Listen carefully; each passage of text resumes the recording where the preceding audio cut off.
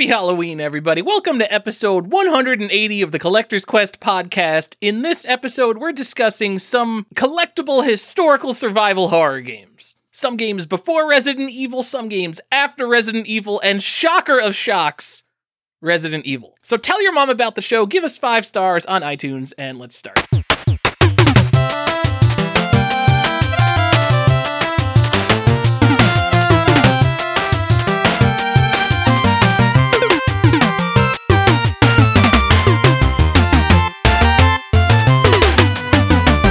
Welcome back to another episode of Collector's Quest. I'm Tyler, here with Johnny. Stefan just left us 5 minutes ago for a work emergency on a Saturday.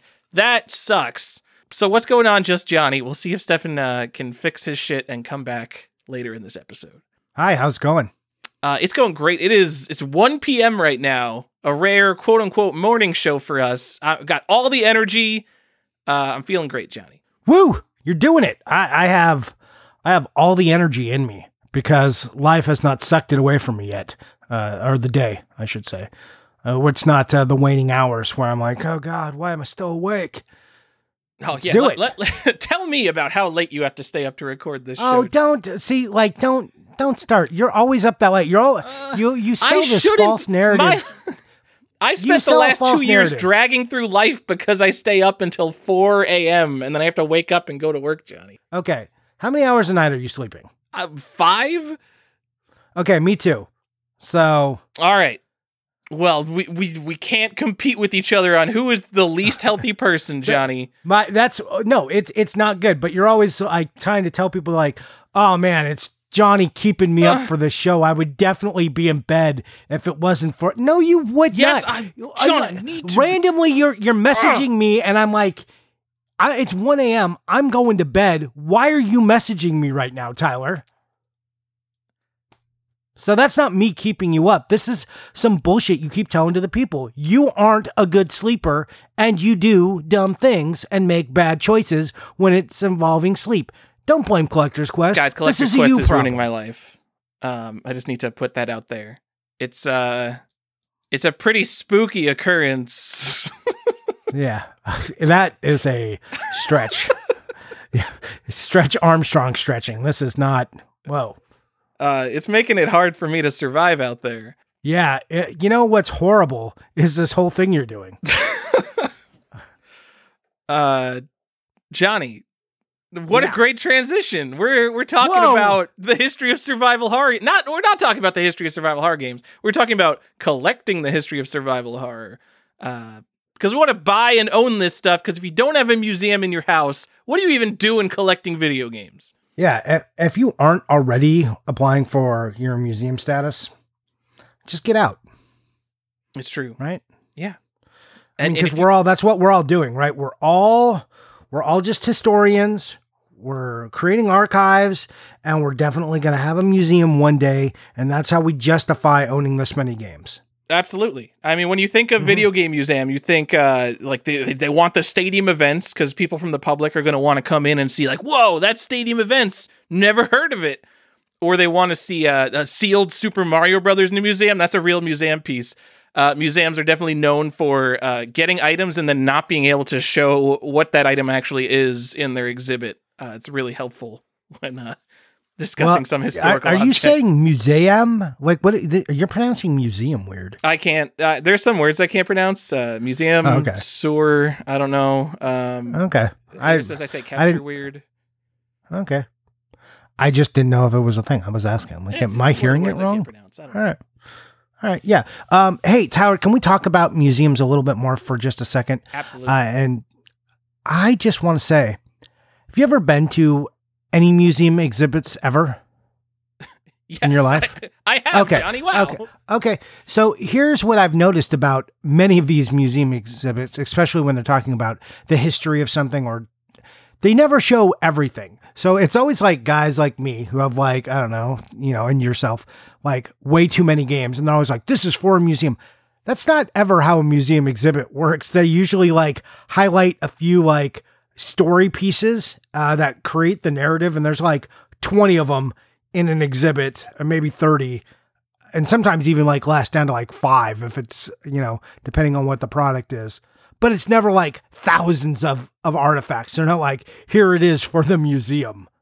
Yes. So. And speaking of that word artifact, when you're thinking of like an actual museum, like they've got a serious exhibit, they're not showing the mass-produced items. Like, you go to the Museum of the Moving Image and you start going through some of like their film exhibits, they don't have a VHS of The Exorcist. They have the girl with the spinning head from The Exorcist. That's a real museum piece. Yeah. So, anyways, it's just funny. I've been hearing a lot more guys talking about how they're building their museums with, especially with their WATA games. I'm like, yeah, that's going to be really interesting. People really just want to see, like, I want to see a wall of those, but I don't know if I could convince people to walk into a museum to see just like a bunch of 9.8s. Because I just don't think that matters. There was a comic. I've talked about this on the show. I think it was Geppi's. I don't know how to pronounce it. Johnny, you're Italian. It's a comic museum and like a pop culture museum, but I think it closed down. But it was just literally like 20,000 comics set up in a museum. None of them graded, obviously. But you just walk in, it's like, oh, there's Action Comics 1, there's Batman #1, there's all these amazing comics, and like obviously once like people, there's a display for that for the people who care. But then what all the moms and dads who are going there for are just like, here's a whole wall of like really cool 1950s artwork, and it doesn't matter how rare they are or what they're graded. This is just here's just like a smattering of what these kind of books look like, and yeah, they look really cool. Yeah, the idea of the museum is great, like, but it's got to be more than just that. Anyways, that we're tangenting hard. That's but we're talking about building our museum. The Strong seems to be doing a pretty good job. They've got like serious research archives. Like they seem to not just be a collector who's like, yo, check it out, I got all the shit. Like they've got like serious documents to dig through and actual like pieces that actually matter for the history of entertainment. Yeah, I just think like if you were going to do this, they would just chunk it out in different ways. Like they'd be like, here's the history of like you might see this kind of stuff in a documentary or something. Rooms like we have, but not like in the actual Hoarders? museum. Yeah, Hoarders. Yeah, you might see us on a show on TLC. No longer anything about learning. That's like a huge fall from grace, by the way, to be called the Learning Channel and then just to be whatever it is now. When was it the Learning Channel? Because growing up in the 90s, I don't remember anything smart on TLC. I mean, it was like the 90s and that, but when it hit like the 2000s, it became closer to Tender Loving Care than it did the Learning Channel. So, was Soul Train on TLC? I don't know. Soul Train for me was on Channel 5 in the late evenings. Okay. All I remember TLC was the Soul Train channel. I think they had Star Trek too. I don't know, Johnny. But this is not what we're talking about. Yeah. Yeah. You know what people want to hear? People want to hear two white dudes talking about Soul Train. Absolutely. You're like, hey, remember Soul Train? That's my good friend. Let's talk about that. No one wants that. Let's get out of that territory. Let's talk about something we're qualified to talk about. Tyler, let's talk about survival horror games and the history of collecting them. How about that? Yeah, the museum pieces, Johnny. Yeah, how to make a survival horror museum. This would actually be a better museum than me putting all my stuff in a room and being like, this is a video game museum, because this is more in tune with how it would be done. So Tyler, it would be a display case with like 30 games in it. Yeah. What is survival horror? First off, because we do a bad job on this and we've been called out and people ask us to do this right all the time. We assume that the audience knows too much, but what is survival horror traditionally? Like what is that thing? So this is one of the strangest genres, I would say, because the term was coined in 1996 with Resident Evil. No. And then it became a genre. And what?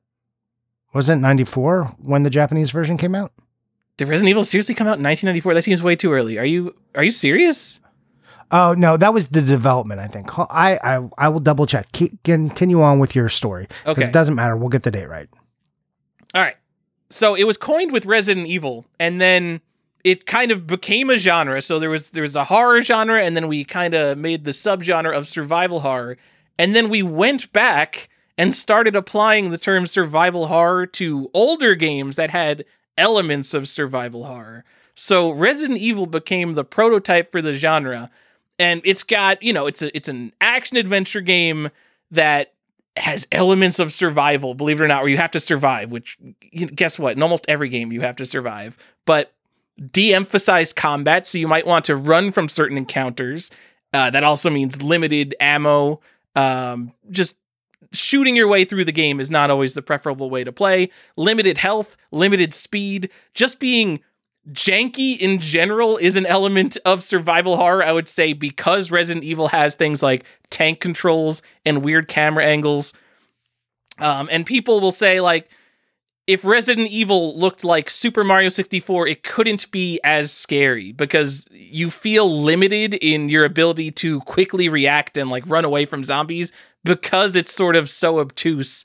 So kind of being obtuse has become an element of survival horror. So even the most modern games do not use like the snappiest, most modern gameplay mechanics. They still feel very chunky a lot of the time.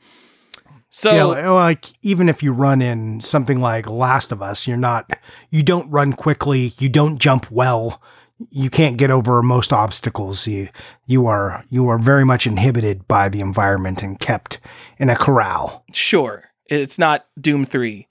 And so when we go back to like the 80s and start applying all this, there's not a lot of because games were simpler, there's not a lot of games that meet every single criteria of Resident Evil. If we say like Resident Evil is like the perfect prototype, everything in here you need to be a survival horror game. So we just start kind of picking and choosing elements of survival horror and saying like, oh, there's some influence over here, some influence over here. And it becomes this thing where it's really hard to define like what the first survival horror game is, like what the first like tiny little bit of survival horror is. So it's definitely a difficult genre to define. We're going to do our best to go over some of the more popular influences for the genre, we'll say. Yeah. And just throwing it out there that the first instance of the name survival horror as a thing was Resident Evil in 1996, as Tyler said. They may have been internally, Capcom that is, may have internally called it survival horror before that, but it is seen on the packaging of Biohazard, released in Japan. That's the name of Resident Evil in Japan. We'll talk about why the name changed later, but yeah, printed right on the box, survival horror, and thus a genre and nitpicking, as we're going to do here, was born about it. So, all right. So let's go pick some nits. Let's pick some nits, Johnny. What's the first survival horror game? There's Haunted House. If you go on like the places like Wikipedia or there's like major game journalism sources, everyone has like their own thing and they'll pick like some random weird Japanese game. It'll be like, this is it. This is the first survival horror game. And every one of them you can analyze and be like, eh. And so you could start with really weird stuff like Odyssey, Haunted House. Like I'm sure someone could write an essay on how two dots in like two players chasing each other around a haunted house overlay would be survival horror. Probably not. There's this Atari 8-bit game called like House of Usher that came out in 1980, which is more of a horror adventure game, but like you start like applying the survival horror elements to it. And it's like, yeah, there's limited ammo. Yeah, it's a survival game because you can die. Yeah, it's a horror game technically. I don't know if House of Usher would count. You like run around these top-down rooms of a house shooting things with a crossbow. I'm pretty sure I haven't played House of Usher, but I think you shoot everything to kill it, and they all have a lot of HP, so it doesn't seem like the de-emphasized combat is a major part of that. I would say de-emphasized combat may be the most defining aspect of survival horror that would differentiate it from just a straight action game that has a horror theme. Okay. I'll take that. The first possible contender for first true survival horror game, I think, Johnny. AX2 Uchu Usorsen Nostromo for the PC 6001 from 1981. This is the first game where you'll find multiple sources claiming it's kind of the first survival horror game. Have we talked about this on the show? I don't know. You did talk about some weird one before. I think you did talk. It's probably about If I talked about some weird one, is probably this. So this is usually just called. What? I'm just gonna say this is like so typical of every list that I hate that talks about this. And just like you were saying, they just like try to pick some one weird, obscure Japanese game to sound smart. Is that what you're doing? You're doing this to like try and sound like the smart guy? Be like, no, the first one is, let me tell you what the real first survival horror game is. Have you heard of? And then you go into a weird Japanese game. Is that what's happening right now? It's so.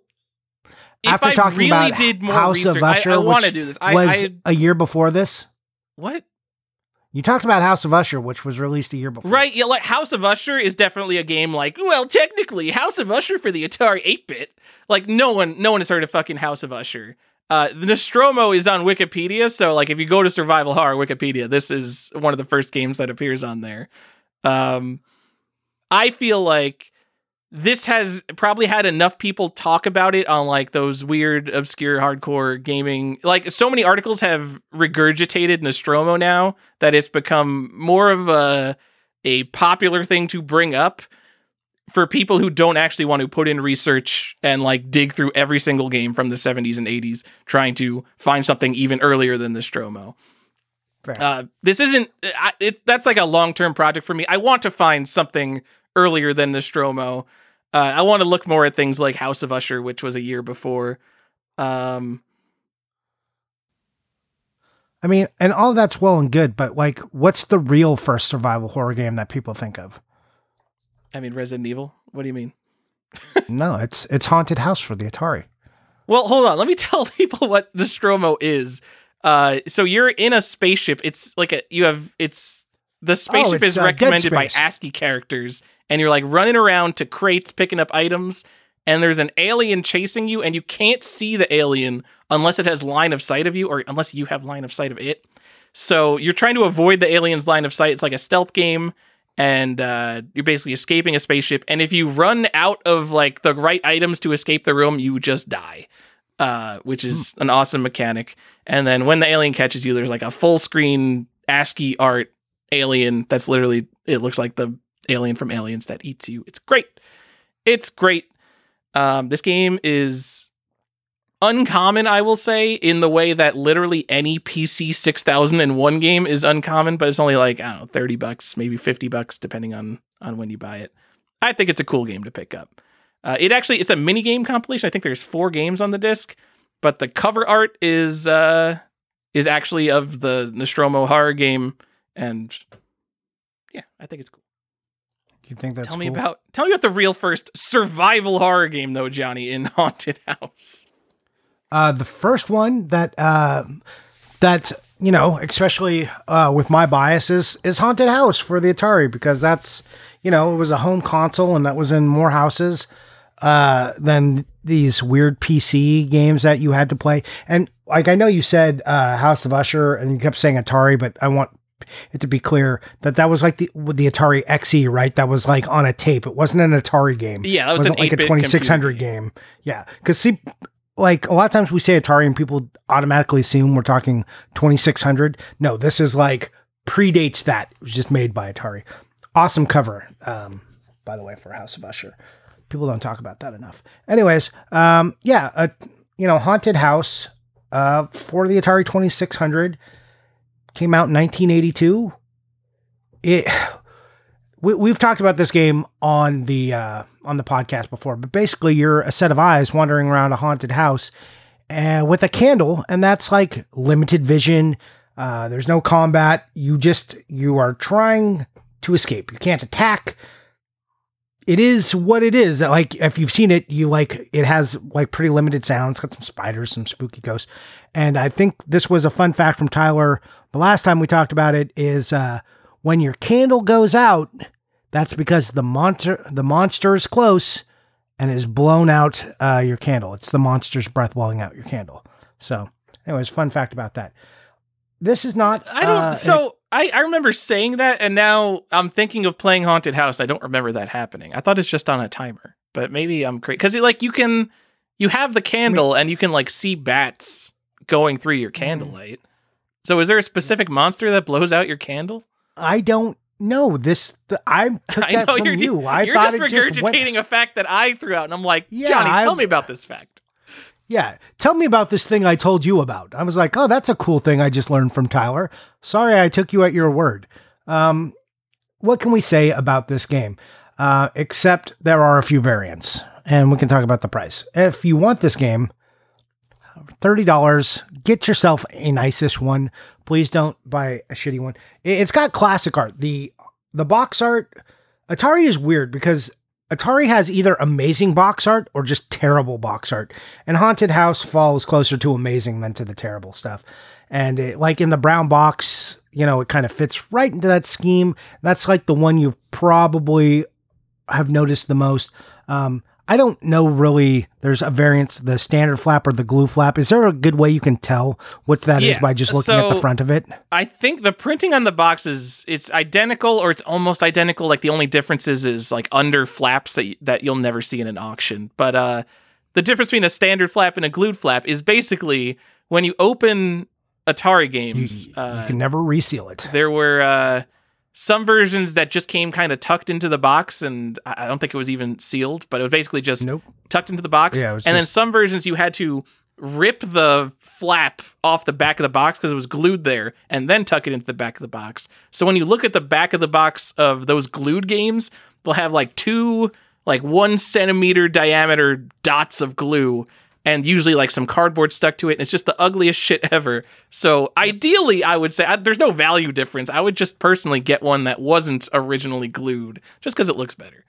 Yeah, I have a glue flap version. And yeah, it's just like torn cardboard on the underside. And you really have to buy a box to put like a collect, one of the little cases to put it in. Like you have to put it in a box protector because that flap will never just seal down. It always looks horrible. Oh, so if you even want to look, it's the worst. It's like a cereal box in that you can open it and there's technically they've engineered a way to reclose it, but it's never like amazing. No, just don't do that.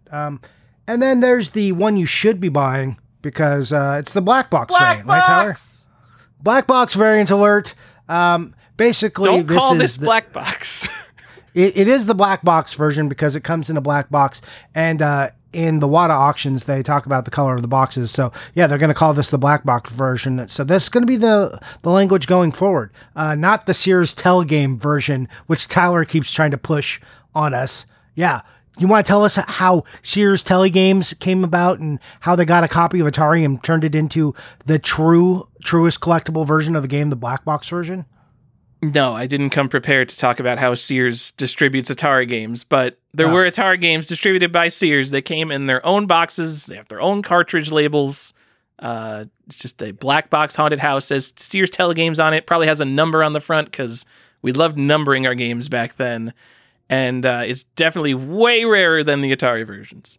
It's not like the rarest game ever, but you can go on eBay and there will be multiple Atari versions. There probably won't even be a Telegames version. Yeah, so look out for that one. But also, they have their own labels. So don't, people might improperly marry parts on this one. So just make sure that everything you're getting is to the right version. And if you're one of those people who buy cart only, then I would say don't buy the black box cart or buy just the standard, the regular Atari one because it looks nicer. In my opinion. Also, is this even a survival horror game? I mean, you are trying to survive through a haunted mansion. I feel like that's such a. You are trying to survive. Every game you're trying to survive. So there's de-emphasized combat in that. In most Atari games, you fucking shoot things, and in this game, you do just run away from things. Yeah, well, that's the difference, right? In some games, you're trying, you can attack to survive, but usually the best thing to do is run away. You're not going to win all fights. Okay, Johnny. This is not a game where you can win all fights. If if this game is survival horror, you're literally a circle. You're not a circle. You're just eyeballs. Running away from spooky things in a maze. If this is survival horror, Pac-Man's survival horror. Yeah. Yeah, Pac-Man, the first survival horror game. 1980. I don't know if it predates House of Usher, but Pac-Man, first survival horror game. I think some of the difference is the theming, right? Like Pac-Man, Pac-Man has ghosts. It's like ghosts. But it's not, it's not a spooky maze. It's just Pac-Man is, and there are ghosts, right? Which is weird because Pac-Man eats the ghosts and then they become ghostier ghosts. Have you ever thought about that? That's weird. Don't even talk to me about that, Johnny. Don't tell me that the ghosts turn into ghostier ghosts. Right? Has anyone ever thought about that? Pac-Man eats a ghost and it's now a ghostier ghost until it comes back to life. That's very weird. It's a very weird thing. So, anyways, getting back to what I was, the theming, I think on something like Haunted House is more like this. We are theming this, and branding it like a horror game. Yeah. Because I think that has something to do with it, right? Because it's not like there are horror games, right? And like, I think this could just like early instances of horror games all have these kind of elements, but it is the particular branding and the style of game. Like, this is a horror game. We're trying to do this particular thing. Pac-Man is not that. Pac-Man is a survival maze game.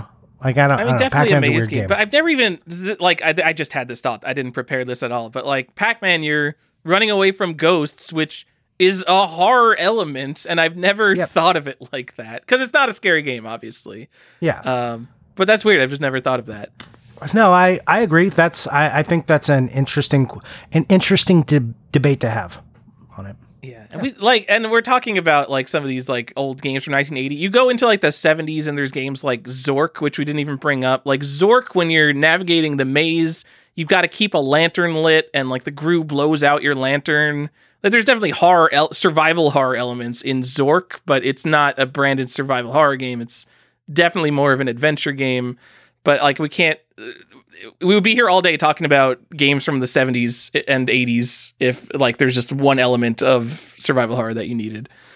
Yeah, and I don't know if Haunted House and like any of the games we've been talking like fully qualify as like what survival horror is now, because it's definitely not just this, but you can see that these are the precursors. These are the things that were looked at in other games that influenced the game that influenced, Resident Evil. So, it's got the hockey assist going on.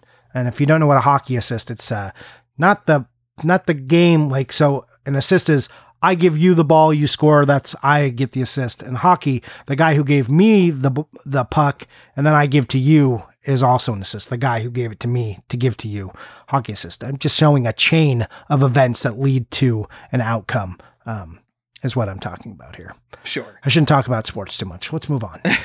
So, I put one on here. This isn't one that's like current in all the lists of like, here's the predecessors to survival horror, but Halloween on Atari 2600. Just something I thought of because we were talking about Haunted House. In Halloween, you're running away from Michael Myers, and you're like rescuing kids and bringing them to different levels of the house. But it's definitely scary because the music only plays when Michael Myers is on screen. I mean, it's got decapitations. I think I might be getting it mixed up with Texas Chainsaw Massacre. I'm pretty sure Halloween has decapitations. I think Texas Chainsaw has them cut in half. Okay, yeah. So I think Michael Myers hits you, and then your head literally disappears, and there's blood spurting out. Like, it's pretty fucking horrible for Atari 2600.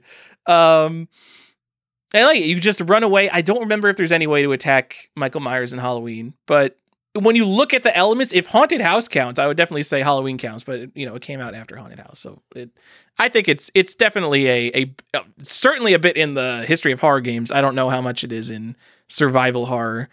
And I have no idea what Halloween costs anymore. $800. The cost is X, right? And X is always going to be equal to $500 or more at this point. Yeah. And that's just like cart only versions go for crazy money. Box versions, and there's so many fakes. This is a very hard game to get and narrow down. And then there was the labelless versions, which then people put on like real looking labels, which mess it up even further. Halloween and Texas Chainsaw Massacre are complicated games to go by. It's not just a money thing. It's just like hard to prove the identity of the game and the legitimacy of. So if you really want one, do what I did and buy a sweet fake one and then be a dummy. But then at least you got a copy. You know what? Let's relate to current events. Halloween and Texas Chainsaw Massacre were put out by Wizard Video, and VHS collecting is a thing now, Johnny. So maybe these games will be more popular now because there is the link to VHS collecting. Yeah, a collecting category these games nobody needed to be actually more cares popular. About. Shout out to Chris. You actually care. We know. I know. Look, and we give all VHS, like horror VHS collectors, a pass. And that's a thing, right? That's not just I bought my copy of Batman 89 and now I'm going to be rich. Like, or like people are like, man, I really love the first releases of Indiana Jones and the box art, and man, everyone should really appreciate this thing that I didn't know existed 3 months ago. It's so It's so strange how people talk. Everyone talks in a way of like trying to hype up what they have. Just say I've definitely joined like VHS Facebook groups and things just to see how people talk about it, and I love it. I mean, we were on that hype train early. We got on like pretty early. If we had been investing, we would have made some serious money, Tyler. That's all I'm saying. Sure, you could have probably 4,000 times your money by buying the Shiba Inu cryptocurrency, which everybody knew was a dumb joke and a ripoff of Dogecoin. Yet you still could have been a billionaire if you bought a bunch of it like 2 years ago. The best thing that you will find on the Collector's Quest as far as like want moments is, I'm pretty sure this was in one of our episodes, is you and I talking about Dogecoin and how we should just buy Dogecoin. And then not buying Dogecoin and then not 100xing our money by not buying Dogecoin. Easily. We could have more than 100x'd it if we probably talked about it then. Market cap of Dogecoin is $35 billion right now. Yeah. Shiba Inu passed it. Weird. So, anyways, yeah. We're not talking about crypto. That's real. It's interesting. You know what? No, I'm going to make a crypto thing. What's Bitcoin at right now? So 60,000. Bitcoin's a $60,000 thing right now. I believe that's not an all-time high. It's basically near an all-time high, and it recently like almost doubled because of some stock market thing. We don't need to get into it. But there was recently like the WATA whatever auction, the Heritage Auction signature auction, and prices were pretty like in that auction. And I'd always thought there was like a strong link between how cryptocurrency is doing and how games are doing, just because there's been so many overnight millionaires. Well, I mean, I think that is true. Like in collectibles market, there has been shown links. Yeah. Oh, definitely. I mean, because everything is up, including cryptocurrency. But now, like, cryptocurrency markets have doubled, and the prices of video games have not been directly linked to it. And I mean, we're still in like such a everything is frothy kind of market. But well, and then after the Carl Jobst stuff, like maybe people talked a big game, but then also got a little more hesitant. I don't think anyone cares about Carl Jobst video. I don't think. I mean, anyone who's spending like $100,000 in a thing, they're not like, oh no, what if it's all market manipulation? They're like, I'm going to manipulate the market and get someone to spend $100,000 more than I paid for it. Yes, but I'm saying like maybe the sentiment of walking into the market like is generally down, not like the pervasive energy of what the market is down because of these things. It's just a compound effect. Anyways. Maybe. Yeah, I don't care. What a weird market. I don't care about that. Maybe we're going to talk about it more later in the show, though, Johnny. Yeah, spoilers. Maybe we sure are. Woo. Okay. Tell me about this dumbass game you put on here. 3D Monster Maze. This is another kind of 3D Monster Chase. So, 3D Monster Maze is a 3D Monster Chase. Oh my God, Johnny. 3D Monster Maze is a ZX81 game that came out in 1982. Which is not 3D Monster Chase, which is a much more common ZX Spectrum game. So the ZX81 is different than the ZX Spectrum? There's the ZX80, 81, and then Spectrum. God, microcomputers are bullshit. Oh, microcomputers are such bullshit, Johnny. Come into this world with me. I own microcomputer games. Imagine me saying that 5 years ago. I know. You got cool ones. You got horror ones. I'm in.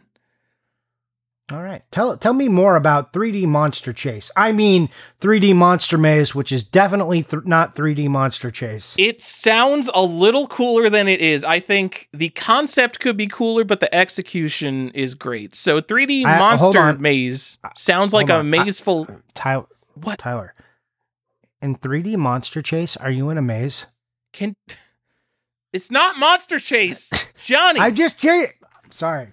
Okay, go on. In 3D Monster Maze, you are in a maze. It sounds like you're running away from monsters. You're actually running away from a T-Rex, which I think is less cool. It would be cooler if like every level had like, oh, you're running away from the mummy. You're running away from a vampire. But the cool part of this game, it's a first-person 3D maze game in 1980. Hold on. You're running away from a T-Rex? You are running away from a T-Rex. Instead of like any of the monsters available in the whole world, they chose a T-Rex? Okay. Dinosaurs are fucking cool, Johnny. Yeah, here's what it sounds like. It sounds like there was like a panel of them. They were sitting around the conference room and they're like spitting out ideas. And they had that Family Feud moment where someone just says a dumb answer and they're like, good answer, it's up there. It's up there, and it's totally T-Rex is not up there as far as what monsters are. Yes, but it still went up there. Why, Tyler? Why a T-Rex? That's so dumb. Anyways, I'm sorry. Go on. It is T-Rex though. I know, Johnny. But you know what? You're supposed to avoid it. So ideally, you don't even see it when you're playing the game. But that's okay. Fair. Yeah. Now it's just the thing that is. It doesn't have to be anything. I like it. Yeah. So these 3D maze games from the 80s, they all look the same. You can imagine exactly what it looks like. I think the cool part of this game is there's no sound. I don't think the ZX81 has sound. Like people maybe have like hacked cassettes to play sound somehow, but I don't think the computer has sound. So it's just this completely silent maze game, and then at the bottom of the screen there's one line of text as you're running around the maze, and it just says like footsteps approaching. Rex has seen you. Run, he is behind you. And for such a simple thing, I think it's really effective. Everything but the Rex has seen you. Like if they just said he has seen you, run, he is behind you. Way scarier. Yeah, I think every time they reference Rex, I think even when you start up the game, it says something like Rex is hunting for you. And it's if it was just he is hunting for you, and if they just made him like a blob instead of a T-Rex, again, look, I do think it would be a cooler game, Johnny. Is it survival horror? Definitely de-emphasized combat. We talked about whatever that psychic games. What was the psychic game we just talked about? Phantom Slayer, Johnny. So, Phantom Slayer, definitely not a survival horror game because you track down phantoms and shoot them, even though they're trying to find you and kill you. This, you purely run away. So there is de-emphasized combat. I definitely say the text at the bottom of the screen is like footsteps approaching, run, he's behind you. Definitely horror. I don't know if this is a survival horror game, Johnny. It's more of a maze game. But there are three variants. There's one with a plain typed cover, looks like it was made in a garage. And that's got just a white... I'm in. What? I said I'm in. Oh, yeah. I love these old computer games that look like they're made in a garage. Just comes on a plain white tape with a gold sticker on it that has the name of the game on it. There's one with a monochrome cover that was printed on like a beige paper. And that one has a graphic of the T-Rex in a maze. All these versions are pretty rare. I think this is the most common variant. And then there is one that is full color box art. And by box art, all these just came in a cassette case. And I have no idea what it costs. I've been looking for a copy of this. Considering how much expensive microcomputer games are, I'm going to guess it's between $50 and $200. Probably depends on the variant. Microcomputer games really don't get much more expensive than that. Also, when you're looking for these on eBay, make sure you've got your save search set to worldwide, or be looking at eBay UK when you're looking for these, because you're not reliably going to find microcomputer games on eBay US. Are you suggesting that Americans aren't selling their ZX81 games? I'm suggesting that Americans don't have ZX Spectrum games. What? By the fact that we call them ZX instead of ZX Spectrum, I think might be an indicator. What? Wait, what was the... Is it Timex Sinclair? Is that the... Did this come out in America, Johnny? Is what I'm asking. I don't know. I don't think so. The game definitely didn't, but did the computer? Oh, who knows? Timex Sinclair TS1000. What is it? What is it? Is it ZX81? It is! We got this in America. Everybody remembers the Timex Sinclair 1000. Uh-huh. Get out of here, you maniac. All right. Tell me about some games we can actually find, like not 3D Monster Chase. I mean 3D Monster Maze. All right. Definitely. So in terms of what people popularly talk about in terms of the origins of survival horror, there's like a gap here. So 3D Monster Maze was 1982, and the next game that comes up frequently is Shiryu Sensen War of the Dead, which is an MSX RPG. Another, very strictly American system. Oh, totally. Well, the MSX came out in the UK too. They did not get Shiryu Sensen War of the Dead. They sure didn't. This is it's a horror action RPG. It's got like we talked about this on the show too. I bought one like a few months ago. I don't know if I don't know if we talked about this on the show. I think you and I talked about this because I was also going to buy one. You happened to buy one like when I was trying to decide if this one counted because it doesn't look very Halloween-y. The box art's awesome. Are you kidding me? No, it's got like dragons on it or something. I don't know what they are. They look reptilian. They're like Lovecraftian tentacle. Oh, they're dragons. They're not. Yeah. Wait, no, you're looking at the PC Engine one. Hold on. Look up Shiryu Sensen MSX. That has cooler box art. I am looking at the MSX. Oh, this still got dragons. Okay. Yeah, and it looks like this could be just basically like Jill Valentine sitting in the middle of it because she's got like an assault rifle and stuff. So it's like, maybe. But like the dragons look like a hand that's enclosing around her. Oh yeah, no, like it's like kind of cool. Like I'm still deeply considering it. Like it's also called War of the Dead, which sounds awesome. It's got a great title. the cover doesn't live up to what the title. I guess. Anyway, it's a top-down sort of RPG. So it looks like Dragon Warrior when you're running around the overworld, and then the battles are a side view. And every time there's any kind of action side view thing, people are like, "It's Zelda 2." It doesn't look like Zelda 2 exactly, but you know what? Those are the only games we're allowed to reference are Dragon Quest and Zelda 2. So it's basically Dragon Quest and Zelda 2 with a horror theme, guys. And you run around. It's basically Battle of Olympus. Yeah, I don't know the plot. The world has ended, the dead walk, and you have to run around this town rescuing people from their homes and bringing them back to church. There's a lot of shooting in this game. I guess there's also a lot of shooting in Resident Evil. To me, it looks like a game that has a lot of elements of survival horror, similar to all the other games we've talked about, but I'm sure there's some gaming journalist evangelists who will fight to the death that this was the first real survival horror game of all time. So maybe. I don't know. It's like $200-ish, I think. It's between like $150 and $250, I think. It's a pretty expensive game, but there was a PC Engine port that came out, and it's like $10. If you're a person who buys like junk dollar bin PC Engine games, you probably already have this game. That's how cheap it is. Yeah. The MXS version is cooler. It is cool. I'm just saying that. It's way cooler. I think the MSX version of anything is cooler than something that comes in a jewel case because MSX cases are huge. Yeah. And, it's big enough to be cool like a big box PC and not uncool like small box PC games. Also, the side view of this game, like if you showed me the side view of this game, like you see a girl with like green hair shooting like zombies. Like my first impression when I saw this, I'm like, is this what Time Gal should have looked like? And the answer is yes. That's what, like, it totally got Time Gal vibes, even though it's not. If you don't know Time Gal, go check it out. There's a version on the Sega CD, which you can go buy. Not a horror game. Really? Not survival horror. Are we telling people to check out Time Gal? Is Time Gal really a game you have to check out? Yeah, Time Gal is awesome.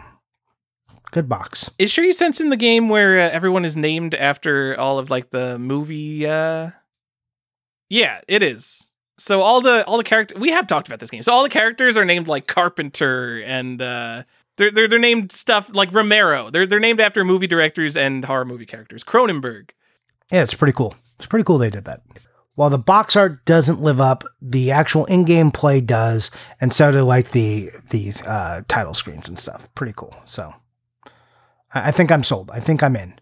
Yeah, it's got spooky horror monsters, Johnny. Yep. The next game that always comes up is probably the first real survival horror game is Sweet Home, but in another last-minute edit, I wanted to go back because it's a game I'm playing right now. To Friday the 13th on NES, just because I'm playing it, I was thinking about the episode we're recording right now. Friday the 13th on NES, Johnny, a game where you play as 6 children. You have to manage their resources, which is basically their life, because very limited ways to heal in that game, and you have to beat the game, keeping everybody, all 6 people alive, or you have 6 campers to beat the game with.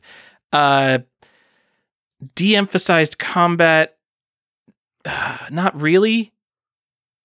No, there's no real de-emphasized combat. I mean, yeah.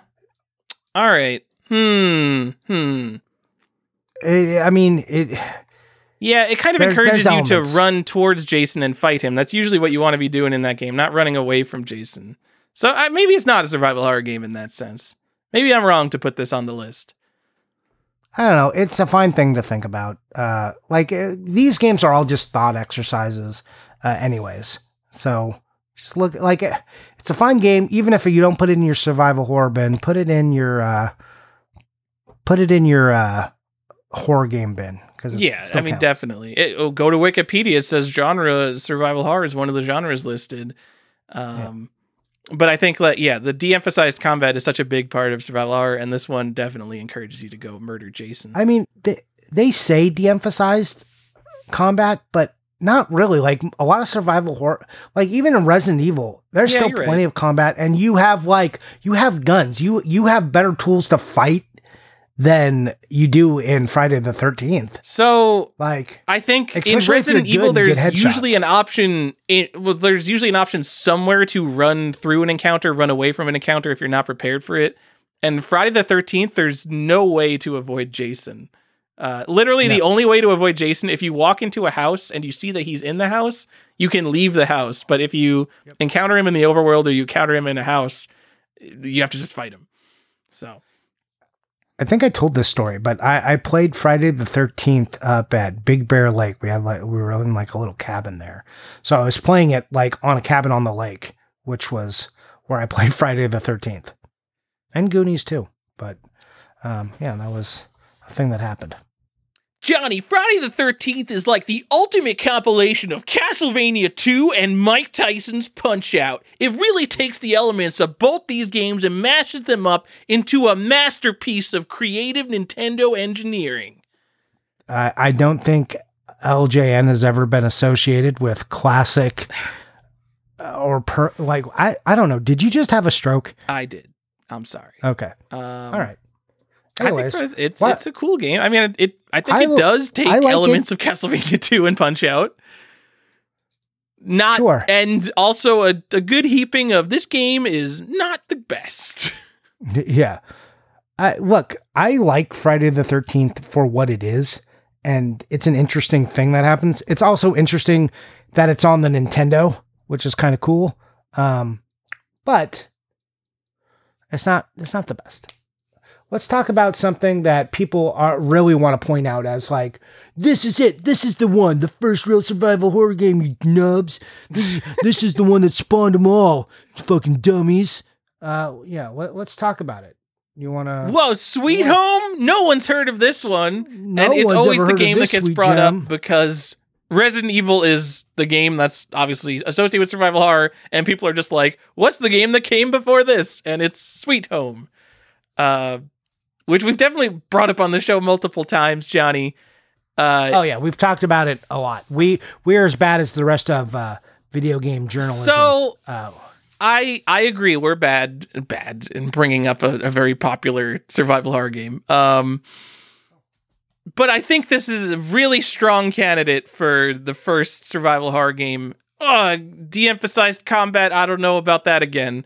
But it is a very unique game. Yeah, I mean, look, it is, and also for 100%, it did influence Resident Evil, right? Oh my god! So, it did, yeah. Yeah, and as much shit talking as I just did, like, it's super important, and it really is probably the one of the truest forerunners of the genre. I mean, you can't, because the genre definition is so loosey-goosey, I don't think there is a game you can point to as being the first, but if you're collecting the history of survival horror, you have to have a copy of Sweet Home, because it is very important in the history of survival horror. Agreed. And it's like, maybe I just posted a copy of one on my Instagram. Then... yeah, we're only talking about this because we both have it. We're trying to hype it to the moon. Everyone go pay hype it to the moon. Yeah. Well, I've got the Time Walk version if anyone's interested. But I was like, you know what? Why do I own that when I should just own the original one? But I've had that for a while. It's not that hard to obtain. We'll talk about the collectability of it later. Tyler, go on. Tell us what the hell this is and how it happened. Give people the basic facts, because one, it's talked about a lot, but we don't want to assume that everyone listening has heard of this, even though we've mentioned it in other shows. It is a top-down horror RPG that takes place entirely in one big mansion. You control 5 characters, but you have to split them up. I think you can split them up into a maximum of 3. Either way, you want to keep things together because you want as many people to get experience as possible. So I think you usually split up into a group of 2 and a group of 3. And so you run around the house. There's random encounters. When a random encounter happens, the game does like a creepy lead up to it. It's like duh, duh, duh. And then the creepy 8-bit monster like jumps onto the screen and makes a screaming noise. So the horror element 100% there.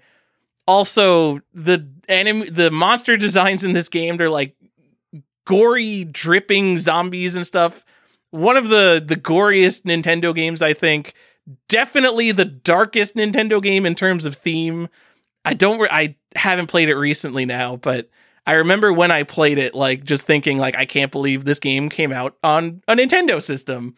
Because, like, there's dead babies that have been incinerated and just like super dark, like suicide, just like super dark stuff for a Nintendo game. It's the chiller of the Famicom. Definitely that's licensed. The licensed chiller. I just wanted to bring up chiller, like, because we don't talk about it enough. Of course. I'm sorry. Go on. And then so you have to run around, like, you get clues, you solve puzzles around the house. And you have like there's a lot of inventory Tetris, another very janky thing you wish you didn't have to do in survival horror. But that's the true indicator of a survival horror. You're gonna find a bunch of stuff, but you can never carry enough stuff, and you don't know which thing you shouldn't carry. That's the true marker of survival horror.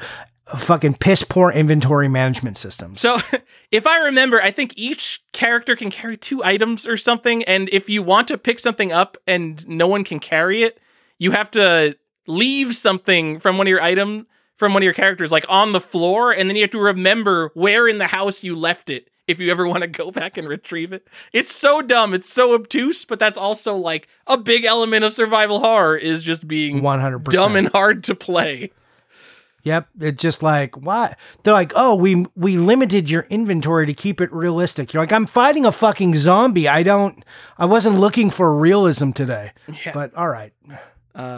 If you think of the elements of this game, going into a house and fighting zombies and solving puzzles, very much like Resident Evil. Obviously, it was the game that directly inspired Resident Evil. So, well, also the people who worked on some of the people who were responsible for Sweet Home are tied to Resident Evil, and it's Capcom. So, you know, there are bigger ties. Well, it's the same guy who made the game, right? Wasn't it? Not Shinji Mikami. Who is it? Is it Shinji Mikami? Am I thinking of the right person? No, I've got it. It's in the notes under Takeru Fujiwara. Yes. We did it. Woo! Got some facts. All right. Let's talk about this game and which version they should buy. Buy the real version. Yeah, what is it on? I didn't look up the price on this one. I got prices. Whoa! I got you covered. Yeah. This game is about, just loosely, not loose, it's about $100 for a CIB.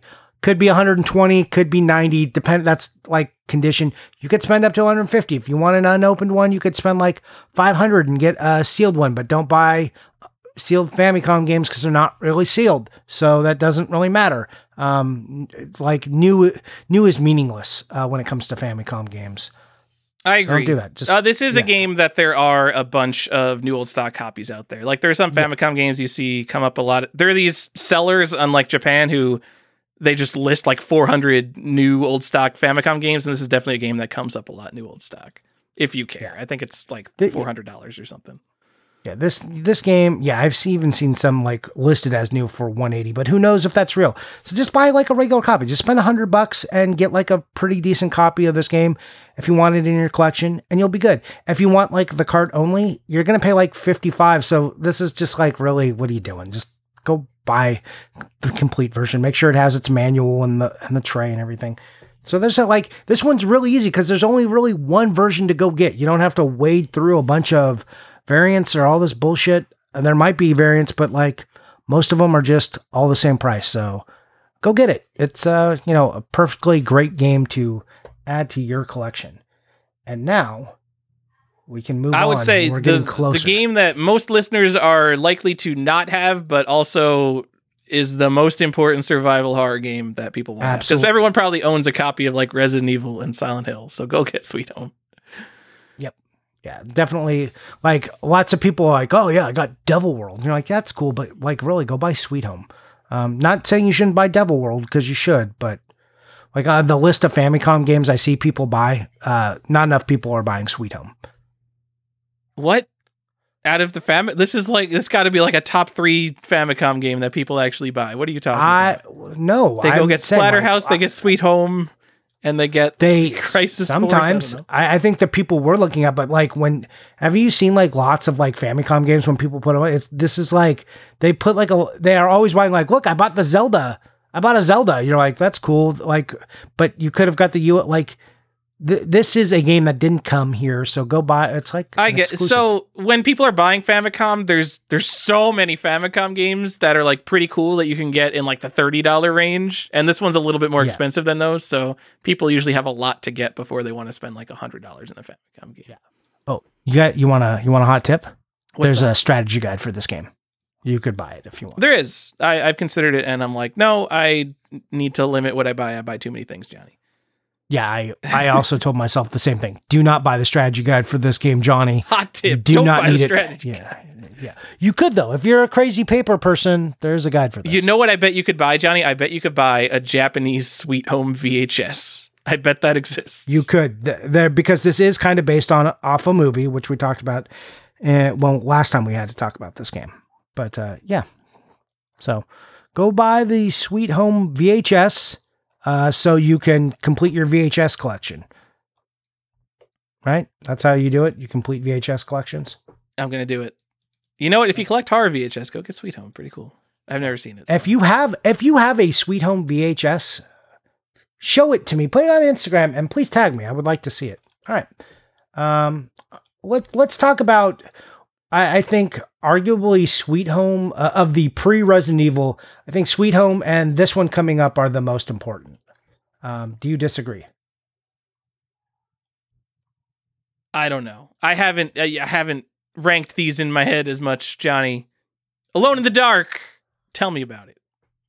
Okay, well, Alone in the Dark, not everyone, a lot of people think about Alone in the Dark and they think of like The New Nightmare or One-Eyed Jack's Revenge, but those are, The New Nightmare is kind of like coming back, kind of like a redo, but it's not exactly of the first one. The first one, just Alone in the Dark, is mainly a PC game. And I say mainly a PC game because it was also released on the 3DO as far as consoles go, but that was the only console release.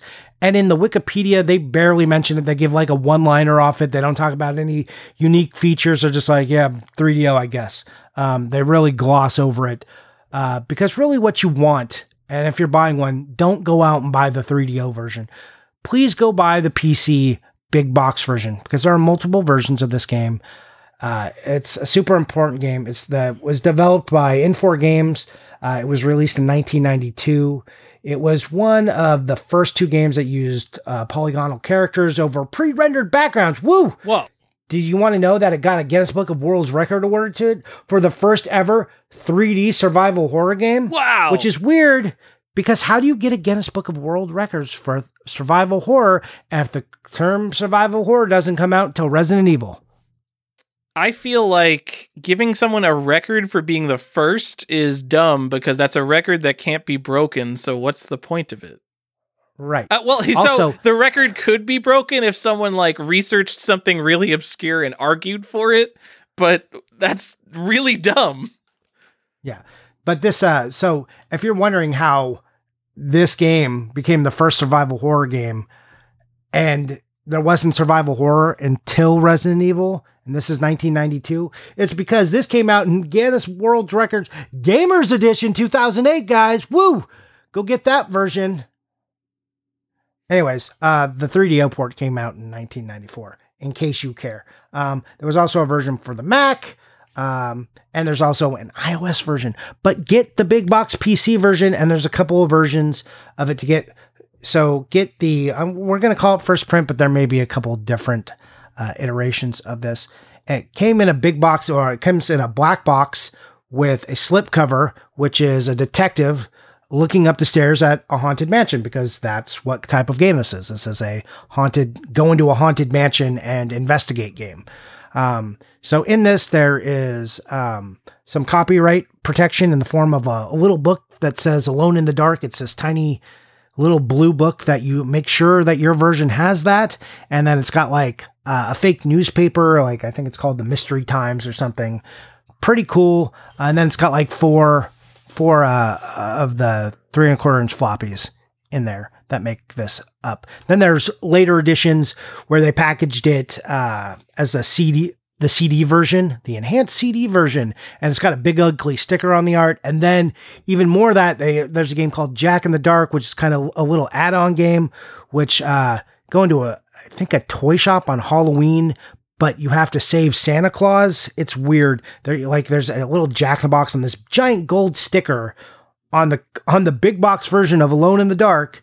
It says Jack in the Dark, and you can see the Jack in the Box. So it totally ruins the art. But if you want that, which becomes a Christmas game, you have to buy that version. So you'll probably have, if you want, I think Jack in the Dark. Is that like Jack in the Dark's like a demo for Alone in the Dark 2?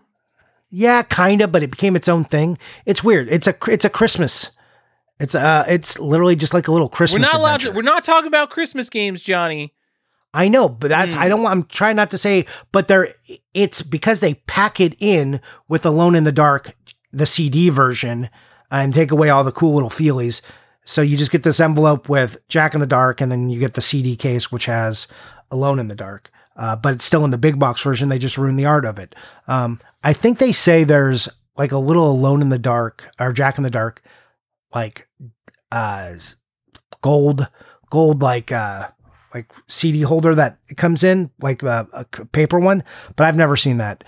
So you can at me and tell me if that's real or not. As far as I know, the only version I've seen it in is the big box for the regular Alone in the Dark, which you should buy. And don't just buy like the weird like back aisle Target version of Alone in the Dark, which comes in like a weird case. Get the real one. There's a couple other different versions, but that's the important one. And the 3DO version. If you are a weirdo, you guys know who you are buying 3DO games. Yeah, do you want me to tell you version. Prices? Or It's an important game, Johnny. Just get the real first version. It is. Yeah, because this game, like the way this game handles and being in a mansion, like it's not exactly Resident Evil, but the controls and the inventory system, the way this game is set up, I mean, it's not exactly Resident Evil, but it sure looks a lot like Resident Evil. You're not doing the same things. That's not what I'm saying. Pre-rendered fixed camera angles to introduce horror along with the shitty tank controls, which is a very, very Resident Evil thing to do. Right. And this game, of course, was also released in Japan. Definitely influenced Resident Evil. You can go get the PC 98 version if you're a weirdo. When I was looking this up, I saw people arguing online that like this isn't this didn't influence Resident Evil. Resident Evil is just a 3D version of Sweet Home. Like, come the fuck on. No, dude. It's not exactly Resident Evil. There's some cool elements of Alone in the Dark. So Resident Evil, you have to solve puzzles to progress, but there are puzzles in Alone in the Dark that exist in the world, but are just so you could basically save health and ammo. So there will be like a room that you can walk through and get murdered by zombies in. But if you shoot an arrow at a certain painting or something, you can kill them beforehand. I don't remember the puzzles of Alone in the Dark, but basically the puzzles aren't just to progress; they're also puzzles to save your health and ammo. Very survival horror thing to have to save health and ammo. Yeah, anyone who's trying to argue against this is wrong. Like I said, I think this and Sweet Home are the two most important things for arriving at what eventually becomes Resident Evil and survival horror. If people say that they think that Resident Evil took nothing from this game, those people are crazy. Seek help. Seek help now, because you're a danger to others and yourself. Anyways, big box version, you can get it, like it floats from anywhere from like $50 to $100. You can pay a little more for a nicer version of the big box. If you get the Jack in the Dark version, which I'm not recommending, you can get that for like $60. That one trends a little lower because it doesn't have the cool newspaper in it or the little blue book. So yeah, definitely get the big box PC. If you're a maniac and you want the 3DO version, that can be had for $150, $25. It's a 3DO game, so it, I'm going to tell you, have $100 bill ready for it. Maybe spend a little more, but you could probably, if you wait a little while, you could spend less. And I have to go do we harp on how small this book is? It's like 1.5 inches by 2 inches. It's like maybe the smallest book in any video game ever.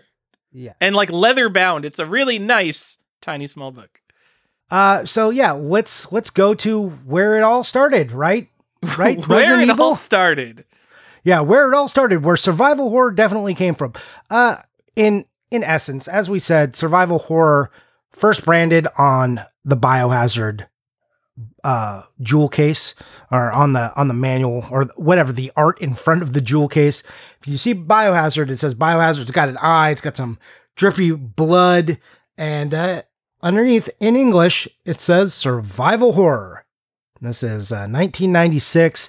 Fun fact, this game came out in March of 1996 in both Japan and the US, but a week earlier in Japan. So Japan still has the first release. And why is it called Biohazard in Japan and Resident Evil in America? Do you know, Tyler? I mean, there was some kind of copyright thing with Biohazard, right? It was like a movie or something. Yeah, so kind of. There was a DOS game called Biohazard.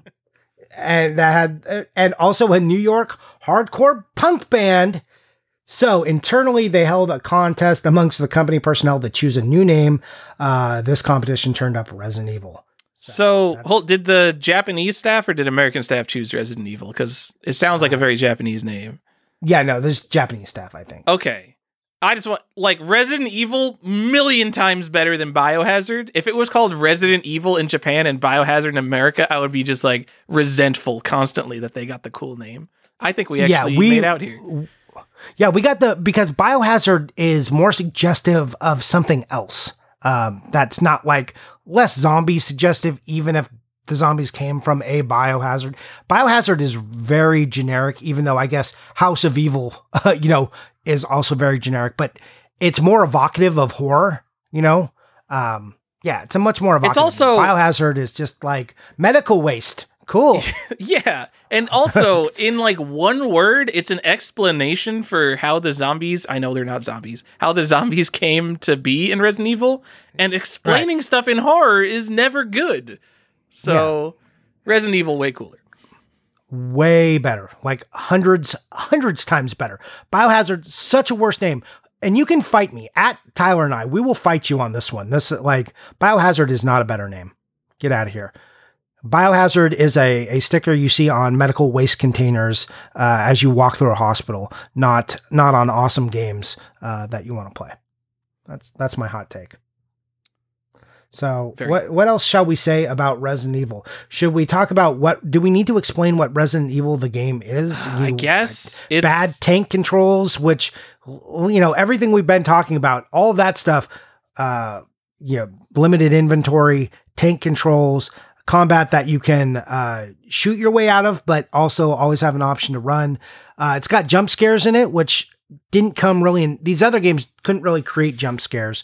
So Resident Evil did create jump scares, or I think maybe Alone in the Dark tried to do a couple, but Resident Evil is the first one I personally have any, link to.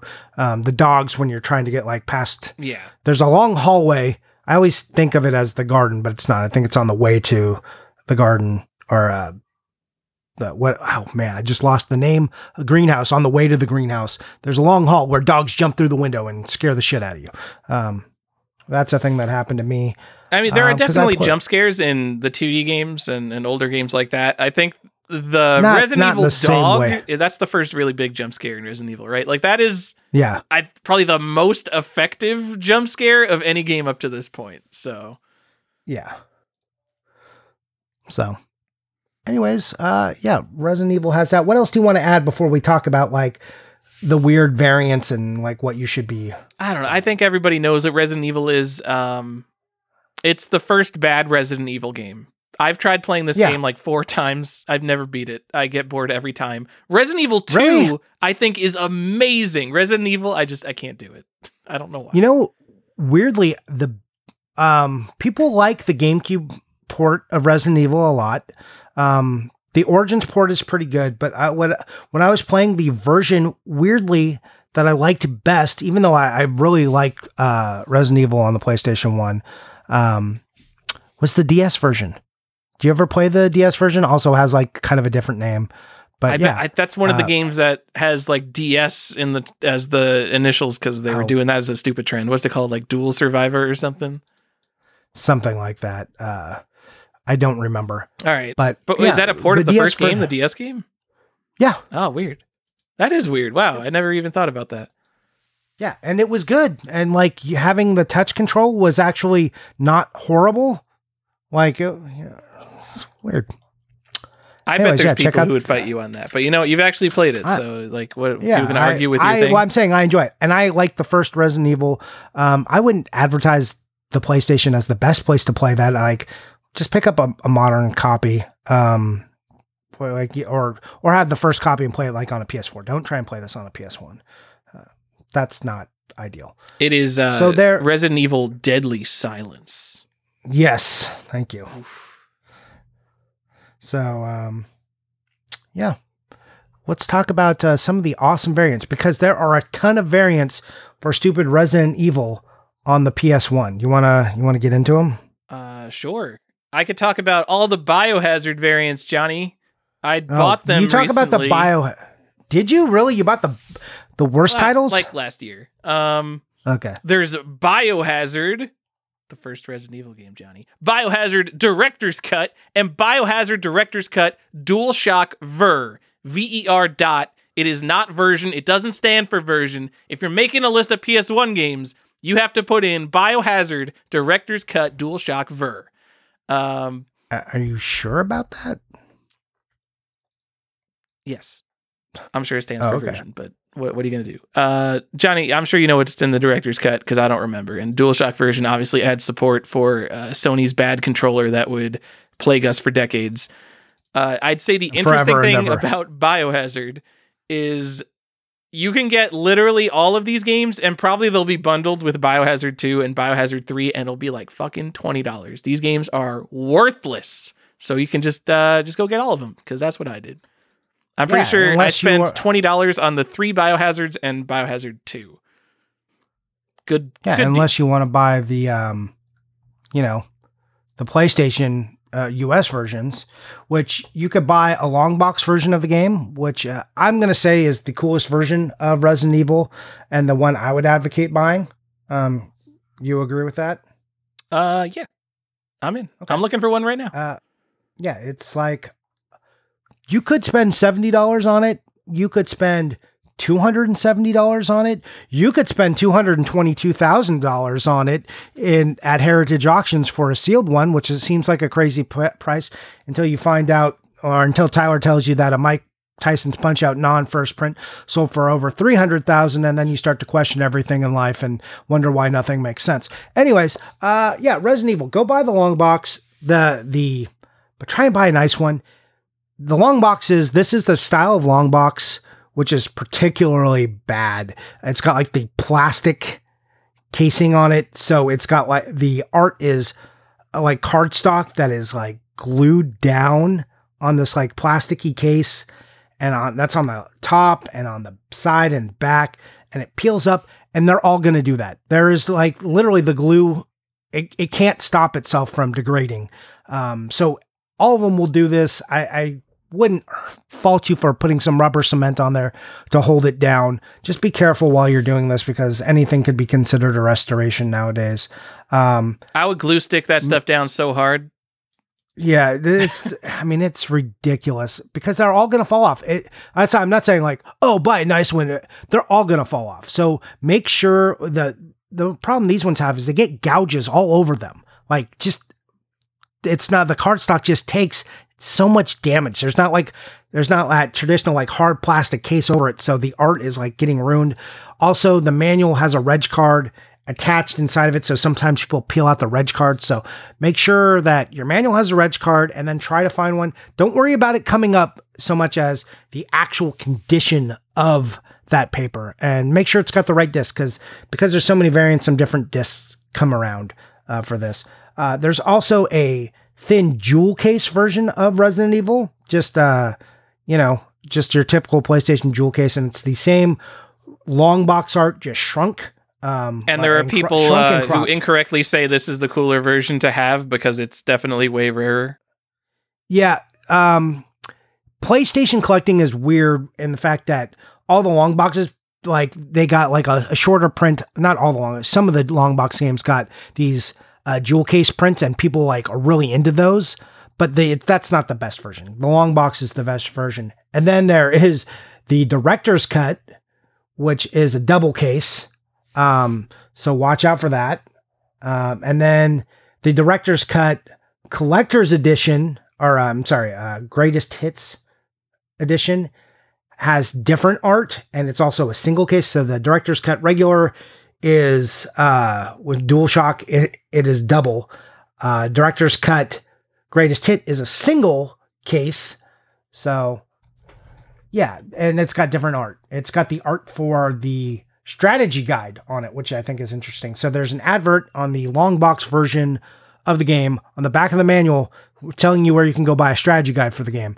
That art is then used for the player's choice director's cut. There's not a player's choice of the non-director's cut. So there's a lot of things going on with this game. You could also play Resident Evil in Resident Evil Archives on the Wii. Like we said, Resident Evil HD on page 3. It's a DLC in Japan. You can get it on the Sega Saturn with the same art as the director's cut, but it's not the director's cut. There's a lot going on. How much is that on the Saturn? That's always been an expensive Saturn game. Saturn game, I don't have the... Let's do a quick price check on... Price check, we're going to the Game Value Now, your source for WATA grades. It's like $225. Okay. So now I'm just going to run down like what some of these versions cost. I know like I tossed a lot of information out here and that's not great, but the long box version, like I said, any 70 to 250 to 300. The jewel case version, yeah, you can pay 300. There are people like will put a really nice one out for 300, and it sells. The jewel case version, $75 to $100. The director's cut, $75 to $50. The director's cut player's choice, or just say no. Greatest hits. Yeah, don't buy that. But if you want the unique art, it does have unique art, so that's like a reason to buy it. But you can get that for like between $35 and $50. Even sometimes even a little less. So yeah, that's my order of coolness too. Like long box, jewel case, and then you can worry about director's cuts because those are all fake. Those are all fake. Bullshit. Johnny, bullshit. You did They're miss bullshit versions. One thing here. You missed the most expensive version of Resident Evil, in fact. Oh yeah, which one? The big box PC version. Is that a thing that exists? Was it ported to the PC? It is a thing that exists. It's not tremendously rare, but it is very expensive. I don't have a good price because there hasn't been one that's actually sold complete. I would say $500, around $500 for a complete box, big box, Resident Evil for the PC. All the Resident Evil games got PC releases. At least 1, 2, and 3 did. I'm usually a PC elitist. These are definitely ports of a PlayStation game, though. Like, if I think spending $1,000 on BioShock, the shitty, stupid console port for the Xbox 360, is dumb. When you could just get the PC version, the real version of BioShock. But for something like Resident Evil, I definitely think the PlayStation version is the real version. Is it? And by the way, I'm seeing all the way up to 7 having PC copies. Is this a big box PC game, like, or medium size? Like, what kind of box are we looking at? 1, 2, and 3 have big boxes. And so Resident Evil 4, 4 got a PC port that was like way after GameCube. 5 definitely got like a games for Windows PC version. Yeah. Resident Evil is all over PC. 7. I'm looking at Resident Evil games on PC. You want to see the most confusing title? Resident Evil Biohazard, which is Resident Evil 7. That's unacceptable. Yeah, like, why? I mean, I can't believe they fucking did this. Like, you really wanted to make this harder on everybody? Fuck you guys. Like, just stop that shit. They're like, wink, wink, nudge, nudge. We know what we're doing. We're naming this game something really stupid. And to me, it's because, like, Japan thinks that Biohazard is the better name. You're not correct. Stop that. They're 100% wrong. So, like, what were they doing? Yeah, anyways. And they made, like, gold editions of all the later games. Resident Evil is a super, like, annoying series to collect for because of all the re-releases and versions they do of this stupid game. It is crazy how often this game gets re-released. You know what? It's crazy how often Resident Evil 1 gets re-released, considering it's a fucking bad game. And I'm sorry to Resident Evil fans, but every other Resident Evil game is better than Resident Evil 1. Not everyone. I know there are a lot of Resident Evil games, so just careful.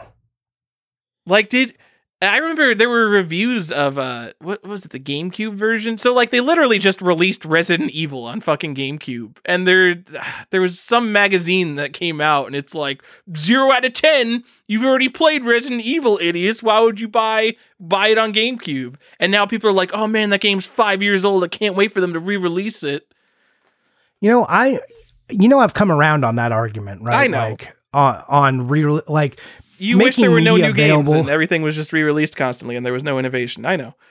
No, that's not what I'm saying. I'm saying I like media to be accessible, because when you get like these systems, like, it's still super hard to play Saturn games on modern TVs. Like, you have to, there is a limitation to people being able to play cool old games. And I wish, like, even if it was just digitally, which is coming around more, that people had more opportunity to play these. Like, there might be cool 3DO games, but I will never know, because the idea of buying a 3DO makes me want to vomit. And then, like, going through all the stuff to get like a 3DO working. Ugh. Also, versions of games are so different on systems. Like, we all call these, the same titles, but there was so many changes that happened from system to system. You know, I would like to see what some of those changes are. And the way Guinness counts world records, are like, oh yeah, I've got Alone in the Dark. They're like, okay, I've got Alone in the Dark, New Nightmare on the Saturn and on the PlayStation 2 and on the Game Boy Color. They're like, oh yeah, those are all the same games. I'm like, no, they are not. Those, like, I'm telling you, you can't count a Game Boy game with the same name as a PlayStation 2 game. They're not the same. It doesn't work like that.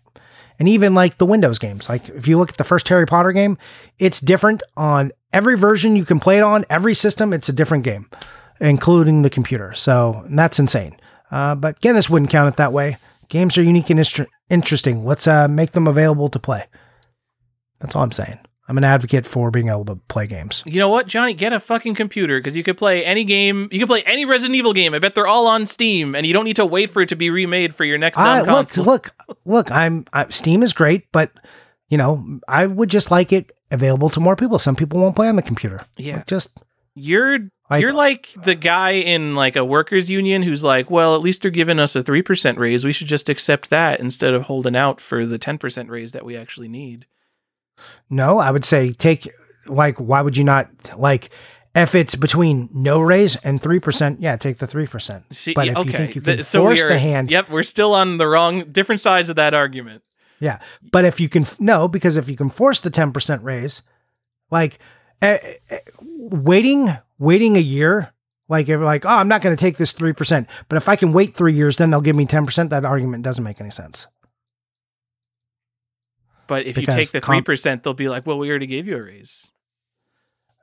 But that's not how that's one, if you've got a union, that's not how they'll work. Now, like, do you want to get into in the survival horror game, how we should or shouldn't advocate for unions and when they're good and when they're bad? Cause I don't want to do it. That's a very complicated conversation. Yes, Johnny, because on Nintendo Switch, you get all these re-releases. You got 3 Crysis games on the Switch now, but there's no Crysis 4 on the Switch. You got 2 D-Blob games. I don't know who's playing remastered D-Blob games, but they're like, we don't need to make D-Blob 3. Let's just release the first 2 D-Blob games. Let's release the first 2 Bayonetta games. Captain Toad, how much could a Captain Toad cost to make?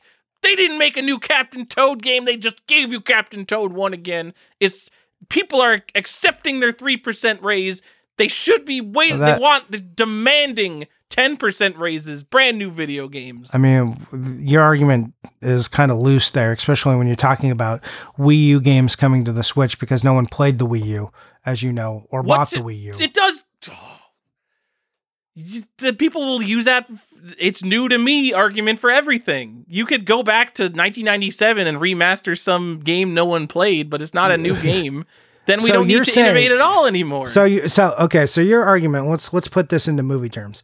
Your argument is we should not make Star Wars on Blu-ray or 4K or 8K because they should just make another Star Wars? No, the argument would be like, then what if instead of having the sequel trilogy, they just remastered the 70s movies again? Because those new kids who were just born, yeah, it's new to me, make them go watch it on a VHS if they want to see it.